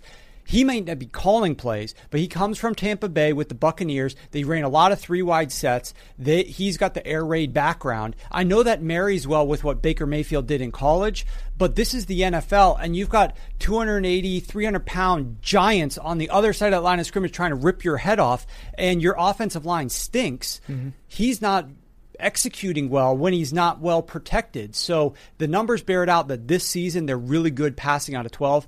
I hope that they switch a little bit more to use some more 12 personnel. If they do, it could make the offense more efficient. They need to get their ground game going a little bit more, but their defense is going to face a much easier schedule of opposing offenses down the stretch. I don't know if they can grind their way back into the playoff contention from where they are right now, but they are a team that's going to be playing much better over the second half, in my opinion. Okay. And so when they're running 3 wide receiver sets, that's 11 personnel, right? Bam. Got yes. it. Okay. Yeah. Knowledge retention. We know it. Done. Freddie Kitchen said the other day that he doesn't look at the stats. I know. He doesn't pay attention to stats. Yeah. Do you think that's, first of all, do you think that's true? I find it hard to believe. I think in part he was taken out of context because he was talking about where Baker Mayfield ranks in terms of completion rate. A reporter asked him that question, and he said, I don't care where he ranks. I don't have that information. I'm worried about other things. I don't look at those numbers. I don't take into consideration stats or whatever the exact quote was. Part of me thinks I hope to God that he was just talking about the element of the rankings, league-wide rankings. But if he literally in some capacity was talking about real stats, then that's very hard to believe. Because even if you're just looking at your own team, I mean, I know you can look at a guy and say, well, I think he's doing better out on the field than this guy. But, like, how do you not know that he's averaging, 6 yards a carry and the other guy's only at 3? Like, you're just really going to use the eyeball test 24/7 and never look at any type of number.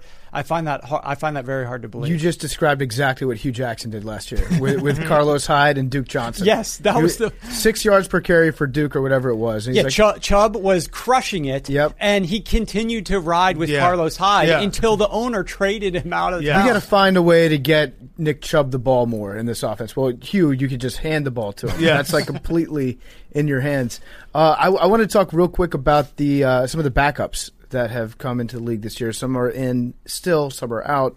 Who do you think is the best backup quarterback that's taken over between like Minshew, Allen, Moore, Falk, Hoyer? It's definitely got to be Kyle Allen to me.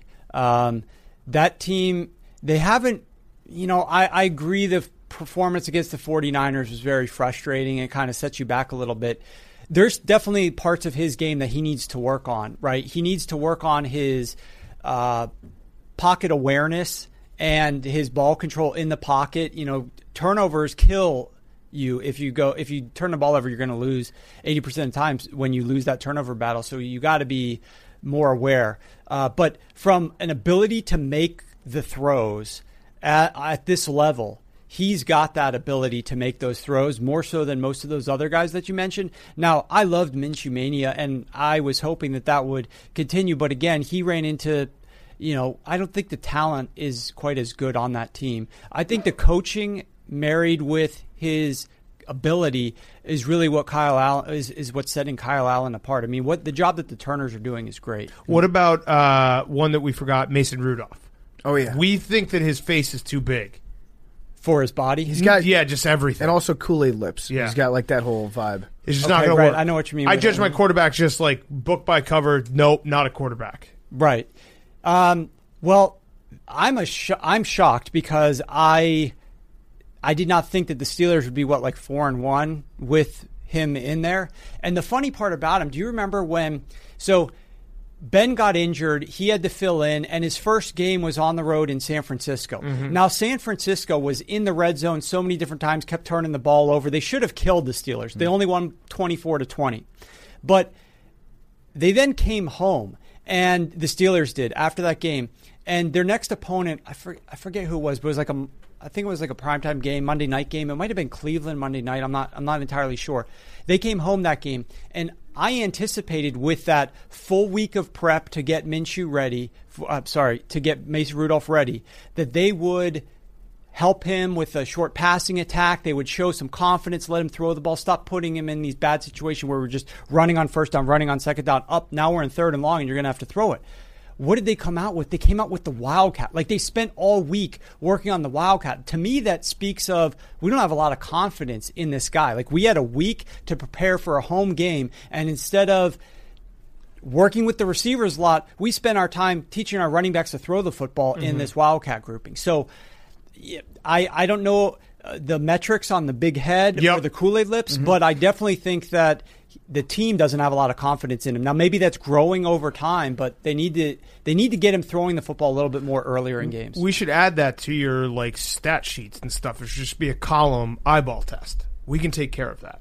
Eyeball test? Yeah, it's no stats, nothing. It's just look at them. Maybe show me, 5 plays. So it's a physical appearance eyeball test. Physical appearance, okay. 5 plays. So it has nothing boom. There is some playing. Yeah, but it's not. I don't need the all 22. Just give me the TV, and I'll actually probably be looking at my Twitter while I'm doing it. So just like what he looks like when he's standing in the huddle, maybe. And when he's dropping back, like a couple of drop backs, and I want to see him when he's jogging off to the sidelines. I want to see his body language, and on the sidelines talking to his coach with the hat on. Right. Okay. Yeah. So that really is like the physical. Yes. Yeah. The look. Yes. It's the look test. Oh yeah. Speaking of the eyeball test, do you think that Jameis Winston needs contacts? I was okay with that game because I had 6.5. I bought to 7 on Monday, so I actually covered. But Winston continues to have this problem where he's in situations where he just falls apart at the end of games, and it's really hard to explain at this point in time. 2 weeks ago, Bruce Arians came out. I think a great job as a coach. he blamed all of the interceptions on the rest of the guys, right? Remember that? He's like, none of these interceptions were Jameis's fault. They were all everybody else's fault. But at a certain time, you know, like now he has all these other turnovers. Like you can't just keep blaming everybody else for all the mistakes when the one constant is Jameis Winston. Do you think he's a Hall of Famer? No. Have you heard of Jameis 1 of 1 Twitter account? No. Okay, I'll send you the book. Yeah. So you It's a have book? Well, he wrote a 400-page book, this Twitter account, Jameis 1 you're of right. 1. Yeah, I did. You're part of the media bias against it. You have Jameis Winston derangement syndrome. It's really? yeah. Oh, that's what this one-on-one guy thinks? The name of the book is Jameis Winston Derangement Syndrome: How Media Bias Causes Us to Overlook the Start of a Hall of Fame NFL Career. So you are part of the Well, problem. look, Yeah. he's if you want to just look at the pure numbers, like the counting stats, because some people look at that, like how many total touchdowns, how many passing yards, he's good at those. But when you talk about turnover-worthy else. plays, Yes. everything else that like it takes to win games, I mean, he's good at eating W's, but other than that, he struggles. I actually am kind of serious about the contacts thing. He squints all the time. okay. He needed Well, you contacts. picked up on that because your eyeball look test. Correct. Yes, Right. exactly. If you saw him in the game last weekend against Seattle, he didn't know if the field goal went in at the end of the game. He was squinting to try to figure it out. When he was in college, he needed glasses. He needed contacts, and he would only wear them for baseball. Okay. But he doesn't wear them for football for some reason. Well, yeah, it is amazing. I'm not going to say that that's only partially funny, but there's also an element of truth to that. Like, it's amazing what certain teams don't like factor in. You know, don't take into consideration like hand size. well, hand size. Yes, They do factor, but not enough. Jameis Kyle is- Allen. Well, watch what Kyle Allen does up in Green Bay because he has about average to slightly below average hand size, Oh. and it's going to be cold. super Yeah. cold. Good to know. Numbness in the hands. Okay. I would be having him spend most of the week in a meat locker, getting ready, trying on gloves, testing it out. You know, Bill Belichick, when there's a rain game, remember that rain game with the Cleveland Browns? Yeah. They take footballs, they dunk them in, you know, trash cans full of water. They weight the balls so that the DBs can figure out how heavy they're going to be when they're trying to, you know, tip passes, interceptions, all these different types of things. You got to think about as many factors as possible because I guarantee you the best coach and the best team in the league are thinking about all that and things you have no idea that they're thinking about. That's a good point. All right, I have one last question about the picture of the NFL in 2019. Can you give me top 3 teams in the AFC, top 3 teams in the NFC? Just in terms of the best? Yes. Yeah, let me look at one of my metrics. I look at early down success rate. So I can already tell you. So early down success rate, I think we talked about this on the show last time, not 100% positive, but what it does is it looks at your ability to bypass third downs. It's ultra important. Not as many people look at that. They focus on what do you do on third downs, but the reality is third downs are a very they're very responsive to what you've done on first and second down. So you might be in a third and long, you might be a third and short. So your ability to convert those varies tremendously. Your play calls vary tremendously based upon the distance to go. Just like your play calls in the second half. Like if you're down, you're going to be more aggressive. If you're up, you're going to be more conservative. So what you really need to do when you're analyzing football is look at early downs in the first half. And that'll help determine, that's what I look at when I'm trying to see which teams are the most run heavy? Like, what is the coach's strategy here? What are they trying to do? Are they establishing the run? Are they passing the football?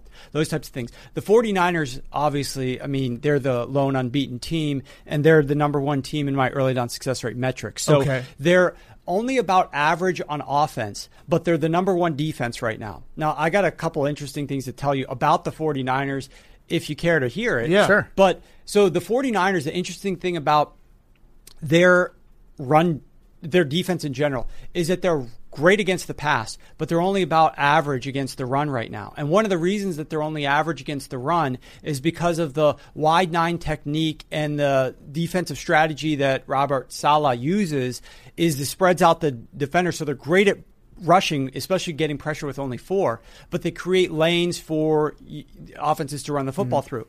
And in this particular matchup this weekend, I think it's going to be fascinating, the Monday night game, because we know that the Seattle Seahawks want to run the football. At times, Brian Schottenheimer runs the football too much, but they're decent at running the football, and they should have a little bit of success running on the San Francisco 49ers defense. when Russ drops back to pass, obviously their offensive line is bad. The interesting part about the matchup, though, is going to be if you go through the list of the teams that the 49ers have played and the quarterbacks they've faced, it's a lot of guys who are pocket quarterbacks that can't get out of the pocket, can't do anything. It's like Jameis, Mason Rudolph. It's a number of Baker. It's a number of guys like that who are like deer in headlights if you pressure them. Russ is the best quarterback in the NFL right now from passer rating, from yards per attempt, I think he's like second best in completion percentage above expectation when he's under pressure. He can get out of there and make passes. So the 49ers haven't played a quarterback like that yet. They're also without their stud middle linebacker, Quan Alexander, who came from Tampa. He got injured, really good in coverage. So that's going to be an interesting matchup. But 49ers, best team, and my metrics agree with that. Okay, and then give me a couple more. Okay, so a couple more real quick. Obviously, the New England Patriots, I think that they're probably still the most elite in the AFC. The Chiefs, once Patrick Mahomes come back, he's definitely in there. A third team on the AFC, I'd probably say the Baltimore Ravens. Their defense, the secondary, is getting much healthier. They obviously got the trade for Marcus Peters.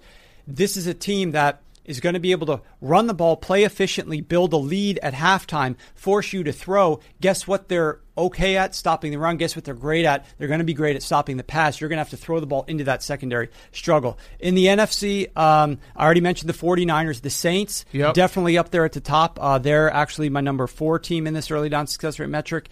And it's tough. There's not a third. The number 3rd team, it is tough. You've obviously got the Dallas Cowboys are in the picture. I think the Philadelphia Eagles are a team that's in the picture. Now, if you look at the NFC East, the Eagles actually have the easier schedule over that second half of the season. They absolutely must beat the Cowboys when they do meet them. And the Eagles have a bye this week. They face the Patriots next week. So that's going to be a tough game. But they have an easier schedule for the NFC East than do the Dallas Cowboys the rest of the way. Okay. Great. I wanted you to explain to Hank real quick because we've been going back and forth about this for a couple weeks now.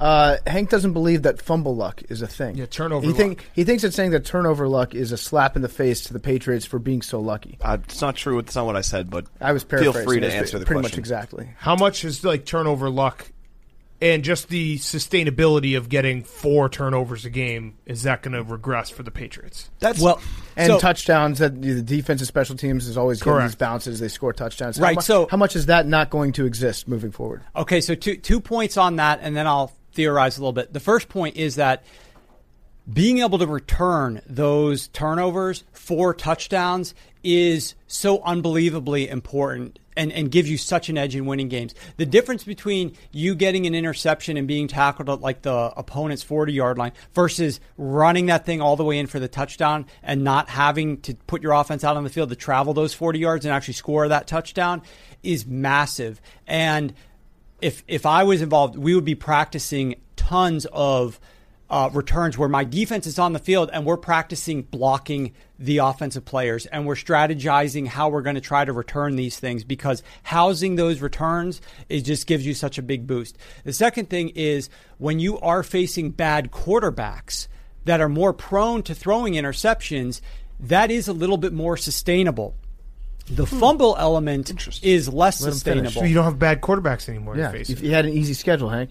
You did. The Patriots definitely did have by far the easiest schedule for their defense in the NFL year to date. Now, they do play about an average schedule the rest of the way through. But the key is if you're playing those quarterbacks that tend to throw those interceptions, Luke Falk, then you're going to get more, and that's a little bit more sustainable when you're playing those types of quarterbacks. The fumbles, if the ball's actually out on the ground, some coaches maybe coach more about recovery and rallying to the ball and things like that than others do. But ultimately, it's a odd-shaped football. It's sitting right on your couch there. It bounces in different ways. You can't predict it. And your guy might be there and can't get it. And a guy 5 yards away, he can get it from the other team. You got 3 guys, and it just went right through him. So that is what is unsustainable. Okay. So are you okay, Hank? Yeah, I'm great. That was very insightful. Thank you. All right, Warren Sharp, thank you as always. SharpFootballAnalysis.com. Free for the rest of the week? Free the rest of the week. And you have picks, and you have fantasy advice. And props, too. And props. It's all there. It's all free. You can dive into the stats. How do you feel about the 3.5 field goal Oh, prop? yeah. Every primetime game, I bet over on 3.5 field goals because I just feel like the ball goes further at night and there are more field goals in primetime games. Is that... I actually, you know what's hilarious? I saw your tweet on that. I don't know if you've repeatedly tweeted it, but I did see one time that you did. I actually looked it up. I went back and did some research on how many field goals on average are made in primetime games. It's not statistically significant. It's not more. It's not more than average. Yeah. This part.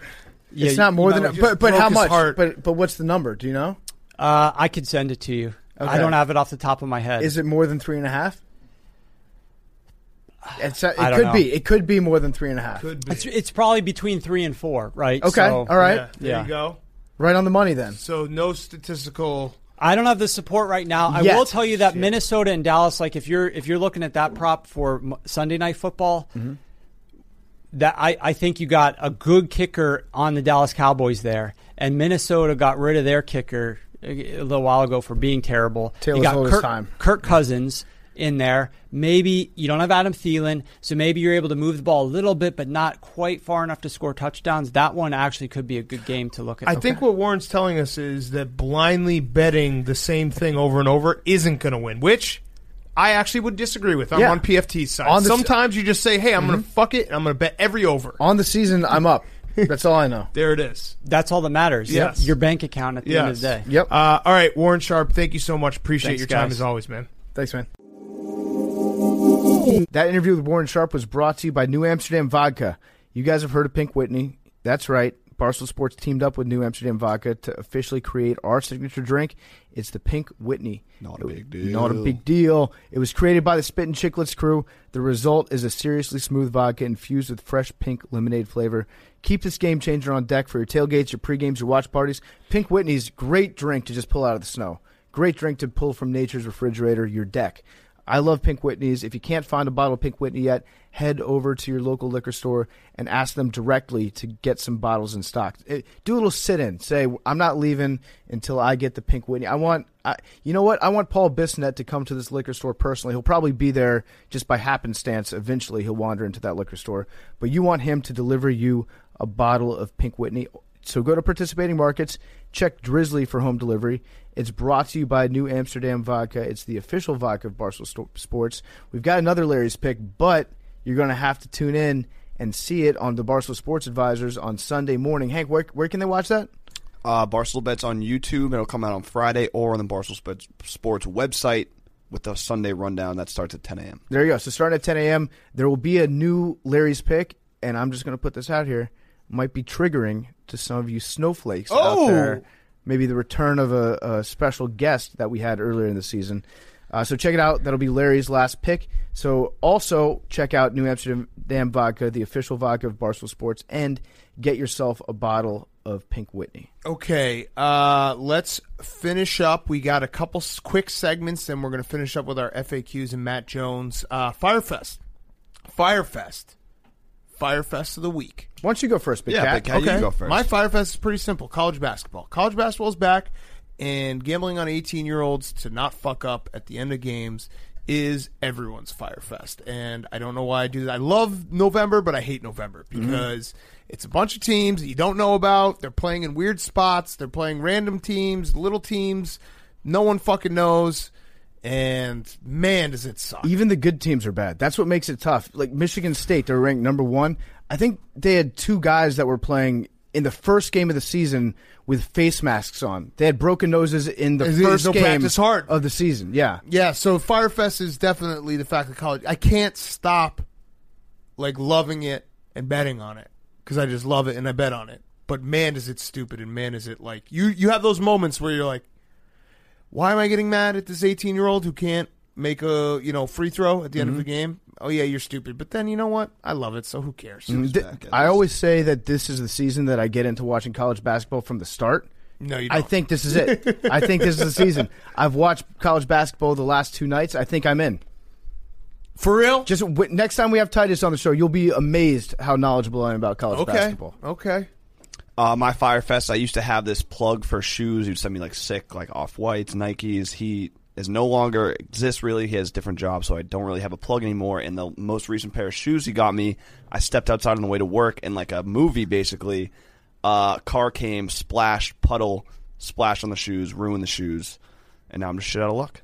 All right, I'm a size 12 for anyone who's listening to Hank's Firefest because it was clearly a ploy to get free shoes. No, I'm 10 and a half. That's a Firefest. I'm 10 and a half. I had a I great go pair for of some shoes that got off-whites. ruined. Yeah, make sure that you make sure you throw in those size 12s. Yeah, leave the tags on them. That's Yeah. what the kids are wearing, right? Hank, do you want to That's say what your the millennials- size now that you've done this plug? I'm a 10 and a half. That's not why I did it, though. Wait, you guys are both 10 and a Yeah, half? that's weird. And you're like, what, 6 inches taller than 5 inches taller than Wait, 6 inches taller than How him? tall is Hank? He's 6'1". Okay, yeah. No, you're like 2 Oh, inches no. taller than me. Oh, no. I'm actually 6 feet, but Oh, okay. no. I was trying to make a joke about proportionally my dick is bigger. You walked Play into along. that one. Play along.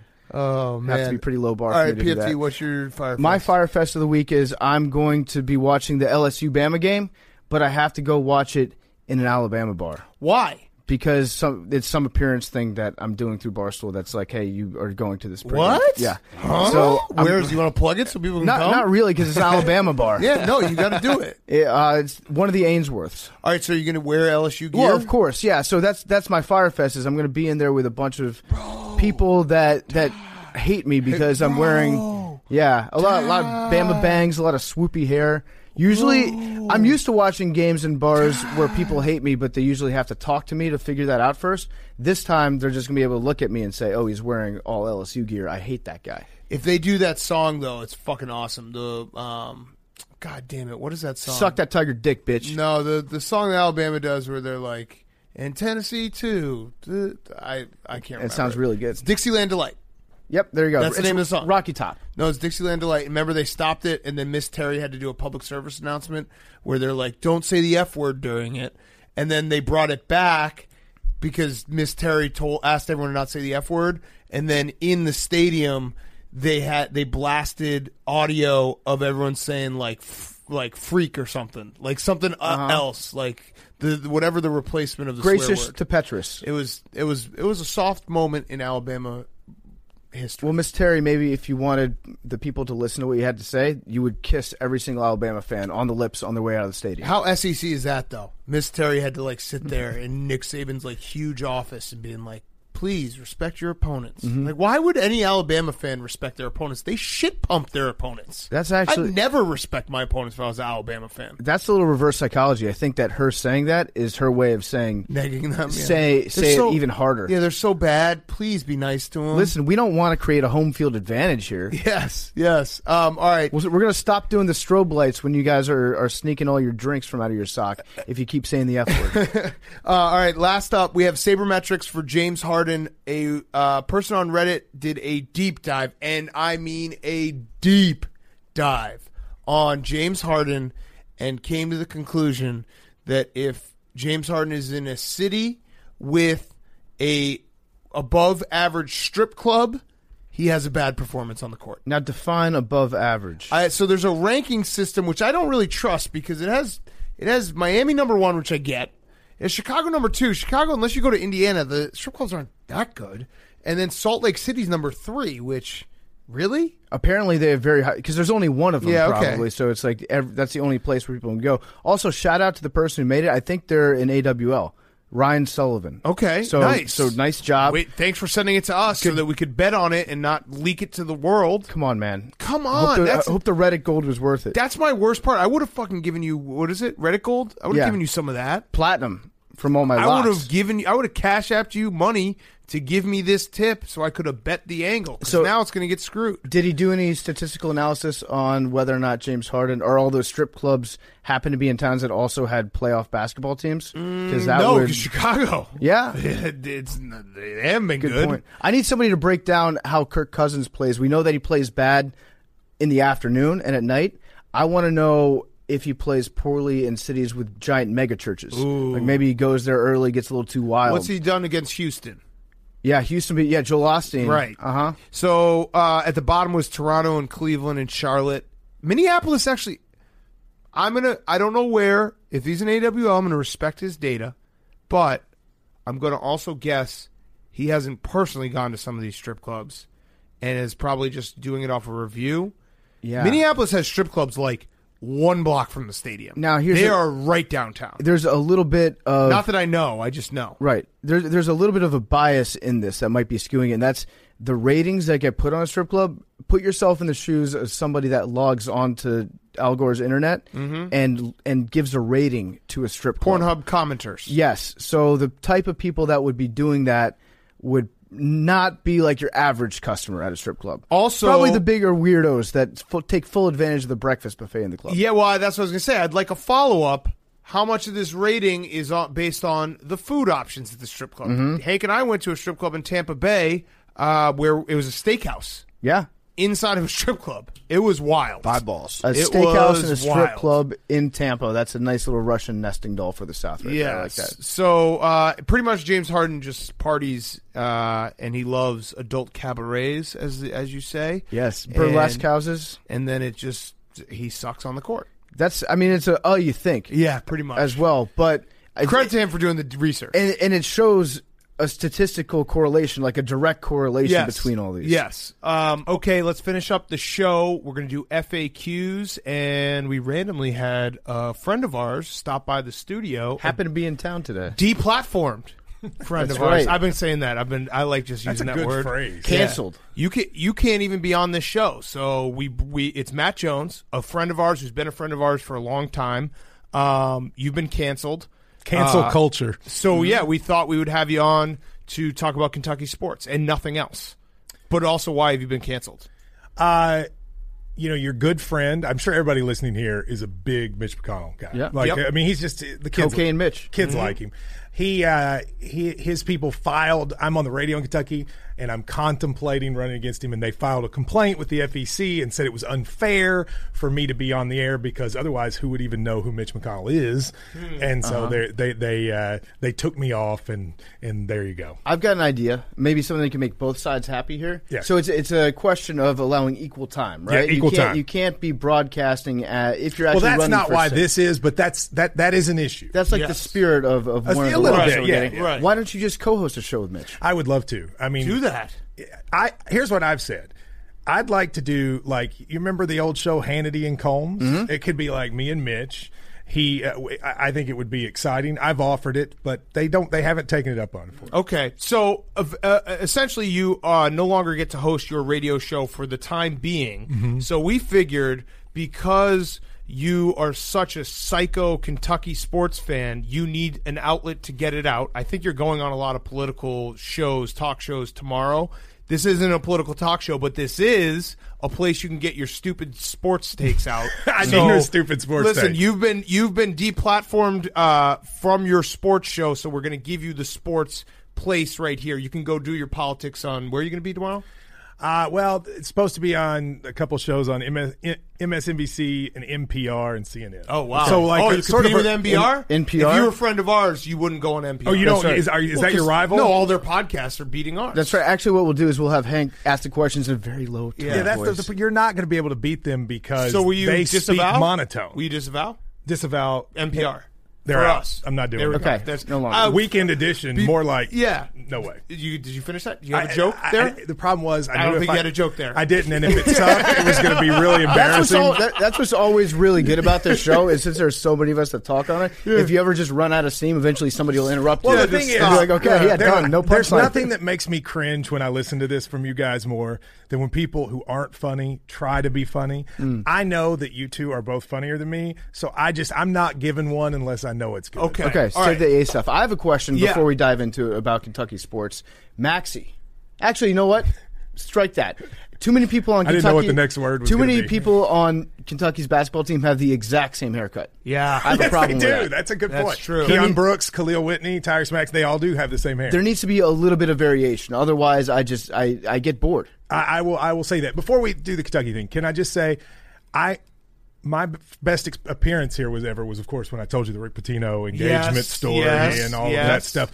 Did you see that he's getting a little sassy because the governor that helped bring him down lost Tuesday, Yes. and he retweeted with a Jerry Seinfeld meme and was like, Rick is very mad. timely, and he was very Tweetos. I love it. The Petweetos are getting on him. All right, so we are going to get to our FAQs about sports, but I actually have an FAQ beforehand. Matt Jones, diehard Kentucky fan, why are you wearing Florida Gator shoes? Did you think I didn't notice that? I didn't notice I was that. actually going to say it when he walked in, but I said, let's save it for the show. You know what? Take your shoe off. Take your shoe off and put it up here. All I right. wanted the people to I have see. never, ever Look at considered this. these. Those to be are Florida Gator shoes. Blue and orange. I thought that they and were you are a actually- Kentucky fan. How dare you, sir? You should be wearing alligator shoes. You know, like these actually shoes made are for like Gator. these. They're called like Boerbacher or something. They're like sort of. They're supposed What to are be pretty those? impressive, but you don't like them. It They're looks cool like shoes. I like them. I don't know. It looks like something out of Tron. They're the video Air Max game. 95s, but this designer, it's like JB. I can't remember the name. You're wearing of it. Florida Gator shoes. They're not, you know, They are Florida Gator shoes. I can see why you would say Tim that. Tebow is on the inside of the tongue here. Praying. Yeah, it's incredible. Size 12. Okay, that's respectable. I mean, if you were a size 9, we were gonna. There's That going was- to be that no was a problem. FAQs. If Let you me tell had you a road something. show. If you're 6'4" and a size 9, that's How big, Yeah, how I big would've are your been a hands? road show. What do you got? Like I don't have Rondo hands, but they're pretty big. Let me see. Let's see. No, don't. You can't ever do the hands like thing without that's like just going 9 like that. 3/4. That's pretty Yes, good. that's All right, fine. Kentucky Sports FAQs with Matt Jones because he's got to have an outlet. Otherwise, you're going to go crazy if you don't get to talk I've been about just it. standing at my girlfriend's apartment screaming at children. Well, you've been doing your free Matt Jones tweets. You've been retweeting politics stuff. I know deep down inside of you, I you're miss it. like, I need to talk about we sports. just beat the number 1 team in the country Tuesday, and And I'm not you able not to on talk your about show it. on Wednesday. I was on it Wednesday. I Okay, haven't so been you on had it that. since. You had your Yeah. victory lap. What about just doing a podcast? How about you do a podcast underneath us where it's you getting out all your Kentucky sports takes, then we make all your money. But you still have it an all outlet. goes directly to you? Yeah, it goes. Right. You're not getting paid, but you You still know have what? an outlet. It sounds perfect to me. Why don't I work for Yes. you and Yep. just not do our own? Correct. Yeah, Yeah, perfect. You I like nailed it. it. You got Perfect. the concept. All right, Hank, FAQs. Is there any way that former Arkansas quarterback Matt Jones is implicated on any of this? How deep does this gag order go? Matt Jones. You know, there are a lot of Matt Joneses in sports. So Yes. you got the former Duke basketball player, the former Florida running back, the former Arkansas quarterback. There's a golfer, pro golfer, Matt Jones. But the real cocaine Matt Jones is the one from Arkansas. Yes. Wide receiver Matt Jones. Yeah, Yes. first round pick by the Jags, remember? Yes, he was. he Didn't got pick, paid. picked one pick before Aaron Rodgers. Oh, that's tough. That you can always spin zone your Mitchell Trubisky thing into like Why do you have to bring that Well, up? I mean, because you always talk about how Mitch got picked before Patrick Mahomes. Did you know that? And Deshaun Watson. You just say at Did least you it's know not that? as bad as taking a quarterback to play wide receiver before True. Aaron Rodgers. You know, Big Cat, I'm a Bears fan too. Yeah, and it's bad. I didn't like Trubisky from the moment they picked him. I watched him in North Carolina. He wasn't good. You just don't like anybody named Mitch. You're doing a little. Mitch, please. That You're, was the- you're doing a little revisionist history was here. good his senior Did you year. like Matt it? Jones being the fucking draft guru? Well, no, his senior year was actually his first year in John Fox's offense because he was a junior and he was football young, but then he became football old. So and you that believed in stunk him? Too. No, I mean I wanted to. My whole old take is- my old radio co-host is the quarterback coach, Dave Ragone. Oh, we yeah. used to host a morning show together. My whole take is it doesn't matter whether you believe in your pick or not, but if your team takes someone like that, you have to You're all in. convince yourself until there's so much evidence that is mounted on the other side that you're like, okay, maybe this isn't going to work So out. would you give up on Josh Rosen? No, I actually think Josh Rosen is one of those perfect cases where like where you get drafted matters so much in the NFL that I wouldn't give up on him until he was on a real team and you could maybe see him, I don't know, on a real team. Yeah, which like, will probably never be. Correct. So I think that Josh Rosen's always going to be maybe he could take the next step guy. Yeah. He could be a career backup. Right. He's actually, I would say he would be a better career backup than like a Jameis Winston or somebody who we know stinks. Right, because he doesn't like playing football anyway. Yeah, the exactly. unknown is better than the known terrible correct. players. Well, when you draft somebody like Big Cat was with Mitch, and you don't like him when you I draft didn't draft him, Mitch. I'm saying I have your back on this one. You said that you didn't like Mitch necessarily when you drafted, but then you have to convince yourself. Yes. You have to hope that you're wrong. But then the nice part about hoping that you're wrong and being right is for revisionist history, you're like, I was right about that exactly. guy. What was the name of the guy? Brock Osweiler. Yeah. That's a perfect example. When you Brocktober. sign Brock Osweiler, you know it's going to be terrible. Right. Because you've seen all there is to see about him. It'd be much better if you got Josh Rosen, you'd go, well, possibly, you know, if it's just in the right system. John Elway signed to Osweiler twice. That's how much he loves tall quarterbacks. Right, and then the ultimate spin zone, if you're a Bears fan, you have spent your life spin zoning or trying to convince yourself a quarterback is good. So we got practice. This is not new. Here's a fun one. Why is Matt Jones lying about keeping 30 young boys locked in the basement of his home? Why? Pizzagate. Why? Because it's embarrassing. 30 seems a lot. You don't tell the truth about things like that. If it's going to happen, you start with a lie. It's actually 35. Yeah. So you were lying about. How that is whole your time. what is your house like? Like, is it nice? You got how many TVs? That's how I judge homes. I have 2 televisions, but I Oh, still only 2? I In the whole still house? live what? In the whole house? Yeah, but I just still live in a small. Like I put my money. Humble Matt in Jones. bonds. Got it. Yeah. Okay, got it. Wait, do you have locks on your bathroom door? What? Yes. Do you have locks on your bathroom door? I don't. I do have a You tracker. don't. Do you so know you about are my- rich. That's how we determined when we were out in L.A. All of our rich friends' houses, none of them had locks in the bathroom. Do you know? Do you know that I have a tracker? Do you know what that is? A tracker? So I have. Mitch McConnell hired a person who has for 2.5 months. He follows me everywhere. Oh, so that's the guy who's sitting in the studio right now? No, he didn't come to New York, but wherever I go, he follows me and just stands there. That's And- actually awesome. That is That's a pretty cool. badass move. Yeah, That's just don't mind him. intimidation. Yeah, I Yeah, like he that just move. thinks I'm going to do some But bad but shit. here's the thing: he never does anything. Yeah, no, that's even better. So I he like j- that move. I do. Like You it's do? just You like it? he's just playing a little defense, but like you staying away. But here's what's crazy: we've kind of become friends. yeah, of course. This is a Well, Judd this- Apatow movie. Exactly. Well, just think about it. If somebody is with you, so I've been traveling around the state. I've gone to every county in the state as part of this book I'm doing. And when someone is where you are everywhere, you can't not talk to And them. he's listening to all the live shows and everything. And, yeah. and I'll be honest, when we come back from break, he claps. yeah, That's I great. agree. Yeah, I like this. This is a good movie. He's got Stockholm syndrome. yeah, I think I that's the way I would look at it. Yeah. And I think at some point, like if I end up not running, I want to feel sorry for him. You His should have job is him on just the show. gone. He should work for an NFL team. That's like when they send a scout to go hang out in a bar and see how many times what's his name, Justin Blackman comes in to Yes. drink that week. That's like a great job Yeah. for a young kid out of college. You could do a lot Well, worse you than know, track you guys on have Matt been Jones. to. We own KS Bar, and I'm there a lot. And every time I'm there, he's there. What's his favorite thing on the menu? He only eats the wings. Okay. he I will. like He it. doesn't They're get good wings. anything. But here's also what's weird. He always gets a table by himself. He won't sit at the bar. I actually went up to. That's actually a nice neg by him because he's basically taking up more spots that people could sit at. So he's that's a taking good money out of point. your pocket. Exactly. You didn't I even hadn't think thought of about that. Wait, so he's listening to this interview right now, probably transcribing What's it? up, dude? Hey, what's up? This is Matt Jones. Hey, I'm Matt Jones. Hey, man, I hate Louisville. I'm Matt Jones. I hate Louisville, Kentucky. I fucking hate that whole state. Yeah. God damn it. All right. Fuck, Marry, Kill Kentucky Mascots Edition. Big Red, WKU, Dunker, Murray, which I don't know what that means, and the Louisville Cardinal. Who's Dunker? Well, the best of those is the Big Red. Yes. I mean So that's that's Mary? the best one. Yeah, what that's was a the Mary. second one? Dunker? Who's Dunker? Who's Dunker? Murray? Murray State? Oh, actually, that's a pretty good one too. So What does Dunker now, do? are they talking about the Louisville mascot with teeth or without teeth? Yeah, we had Whatever that the problem. current iteration is. So that's a teeth one. So that one's out. Birds Okay, don't done. have no teeth. Birds don't have. That was What awesome. is Dunker? What is it a bird? Well, it's Is it Murray an State is animal? the racers. I think it's a horse, isn't it? Oh, that's cool. I think it's a dunking horse. That is cool. Okay, yeah, number that's one. a good one. Number one. All right, next. Big Red always just looked like a herpy to me. He looks like Andy Reid. Big sore. Question for someone who legally can't be on their own show. Would that person attribute their removal from their show more towards their inability to swim or their inability to hang pictures or their predominant nose whistle? Who? Okay, Did so your girlfriend write this in? So here's the thing: for people who listen, I was not able to swim until I was like 23. No.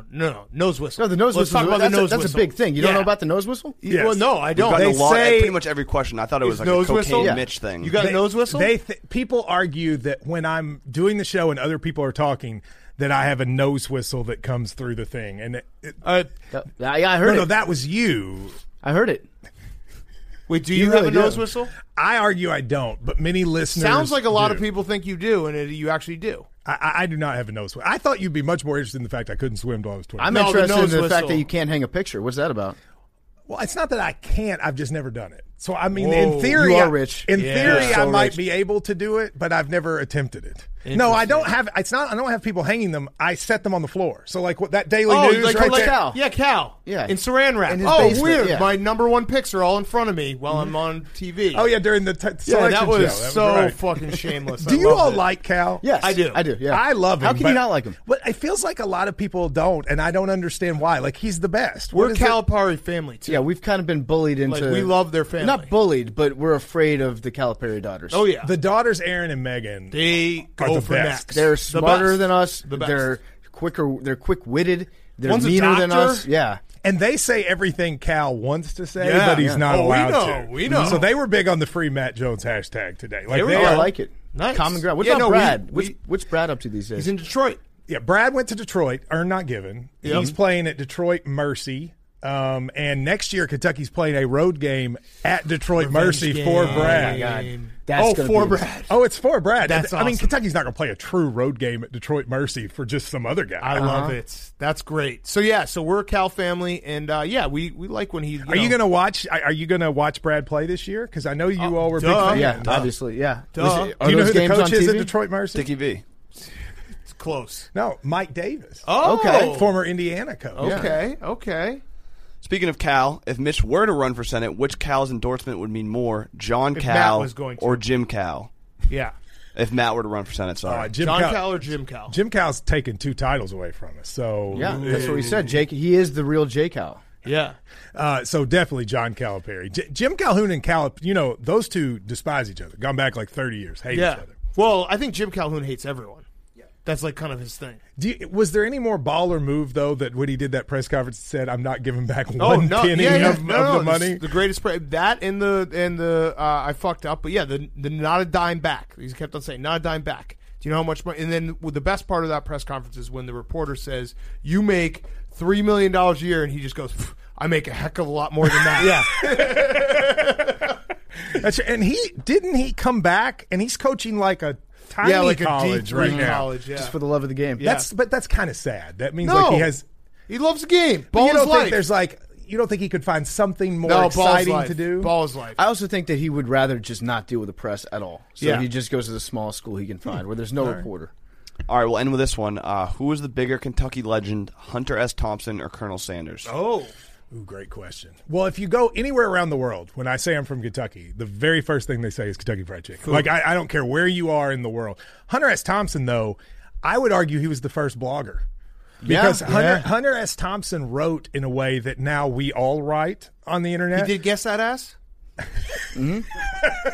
He was. Everyone there was knows a him version for of that. There was a version of that, but he probably was. So for me, I would say Hunter S. Thompson, but there's nobody bigger than Colonel Sanders. Yeah. Hunter S. he definitely would write in his underwear. He did that a lot. Yeah. He would write under the influence a lot. So And it does he sound writes like a lot. He wrote an article that Christian Leitner was the devil. Really? Yeah, he is a blogger. He wrote for Yeah, he's a ESPN fanboy. Page 2 or something like Yeah, that. he wrote for Page 2 because for a while. Clement or Simmons had that. Roger Clemens is the Antichrist, and so he did one about Leitner that was very similar. Didn't get quite as popular, but Yeah. No, that's a very You didn't know? blogger. Did you know Hunter S. Thompson wrote for ESPN? Yeah, for a while? no, of course. Yeah, it was he, Ralph Wiley as well. Yes, and Bomani, Yeah. Jones, they were all there. Yeah. Yeah. He would do football picks. He would actually hound like the owners of the football. Like, he would go knock on Al Davis's door at 2:00 in the morning at his hotel room just to get a tip for the next day. Oh, did he and then really? take that straight to his booker. Yeah, he was. Yeah, I'll buy that argument. I think he was a blogger. Can I ask you a question about the two of you? Because you've been to Kentucky a bunch, you've hosted the show. What is your favorite part about Kentucky? The Burgoo. I always say it. It's You really easy. like the Keeneland Burgoo? Yeah, I dream about it. Absolutely. 100%. I've never had the Burgoo, but it sounds awesome. Have you been to Keeneland? I know I've you not. have. Yeah, I've been to Keeneland twice. The Breeders' Cup's at Keeneland next year. It is again. So I will probably go again. And I love Kentucky. I think we were talking with Paul Duca before, but it is great when you get into Lexington and like the rolling hills, and it's very peaceful. And I've got to take you two to the mountains with me though, because Yeah. you've never been in like. No thanks. You don't want to go to Eastern Nah, I'm Kentucky? Oh, I want to go to the mountains. I'll stay. You got I'll a mountain stay. man. I'll eat Yeah. the Burgoo. You guys go to the There's a mountains. county called Breathitt County that their official nickname is Bloody Breathitt. Ooh. You're telling me you don't want to go No, there? actually, you I don't would want to like go to Bloody the- Breath. Actually, I should say my favorite part of Kentucky is the fact that they painted the ductwork in the Kentucky. They changed that Stadium now. blue. They changed it back. Oh, it's blue. It used to be no, red. no. I like this blue. Oh, it is blue. Yeah, I know. But They just changed it. Well, because it used to be red. Drew Franklin wrote a whole series about how they were painting the ductwork, and I was like, this can't be more boring, but more exciting. Like, that was the big off-season news. You know, part of the reason the traffic for blogs is going down is we write more about ductwork now than we used to. Yeah, you need to get Kentucky to repaint it every year, otherwise the blog's going downhill. Like, come on, guys, throw us a bone. Yeah. I got one last question. Yeah. I consider Memphis to be honorary part of Kentucky. It's all like one state to me. But the new court in Memphis, are you you Hate it. pro it? Really? First of all, Memphis basketball is kind of becoming a bad word in Kentucky because Memphis Penny announced those recruits. Yep. First of AAU all, they're not guy, taking any AAU guy. recruits. We Looks didn't like want number one recruit Who in the wants country. James Wiseman anyway? When Nobody someone wants. pays a little more, you get a little That's true. upset. FedEx money. I agree. Wiseman dunks too much. He's one-dimensional. He did, 20 dunks last game? It's too much. But, you remember Memphis was going to retire put Cal in the rafters. Not literally, but they were going to put the thing up there. That would have been helpful. Yeah. That would have been a Drew Franklin And the blog. fans complained so much that they canceled it. And so Cal, it's the only time I've known that Cal got his feelings hurt. He genuinely, because he got excited, he was going to go have it retired, and they canceled it. What are they going to hang up, like his suit? You can't retire a Derrick jersey. Rose's ACT score. Yeah, the front page Yeah. where Cal signed Derrick Rose. Yeah. Well, he also had Chris Douglas Roberts. Okay. There And you that's- go. there you go. CDR. That's the two. Yeah, why not? All right, Matt Jones, thank you. Good luck on all the shows you're going to do, politics. I'm happy you got your sports takes out. Let me ask you a question. If I end up running, will you all I will make it. No, I'm I going will to cancel you. Take your radio I'll show cancel from your you? ass. Yeah. I will commit. I would love to do in the heat of the campaign, the big interview with No, you. we'll cancel. Yeah, we will do it, and then we'll be like, "Why are you wearing Florida shoes?" Canceled. Yeah. There it is. Big I'll reveal. embed myself with your campaign. I'll I would follow like the that. follow You are guy. You are welcome to do that. I would love I'll be to the have Hunter you S. embedded. Thompson of your campaign. Yeah. I'll be the most Done. famous Kentuckian from New York. Yeah, and you can pay me. Yeah. You can pay me a salary to follow the follow guy. Ooh, Oh, yeah. you're going to follow the follower. I would Yeah, actually yeah, like yeah. to do that. So for you could free. just stand right behind him. the whole time. I I'll like order the it. boneless wings. He can get the bone in. Yeah. All right, Done. Matt Jones, thank you so much. Thank you.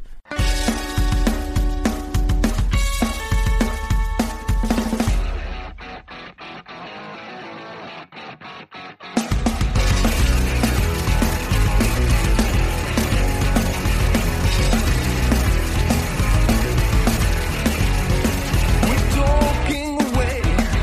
I don't know why. I just see you setting anyway. Today's another day of to find you shining away. I'll become for you, love, okay? Take on me. Take me on me. Take me on me. Might be gone in a day or two. Needless to say, I'm more than ends, but the mirror's tumbling away. Slowly learning life is okay. Say after me, it's no better to be said than sorry.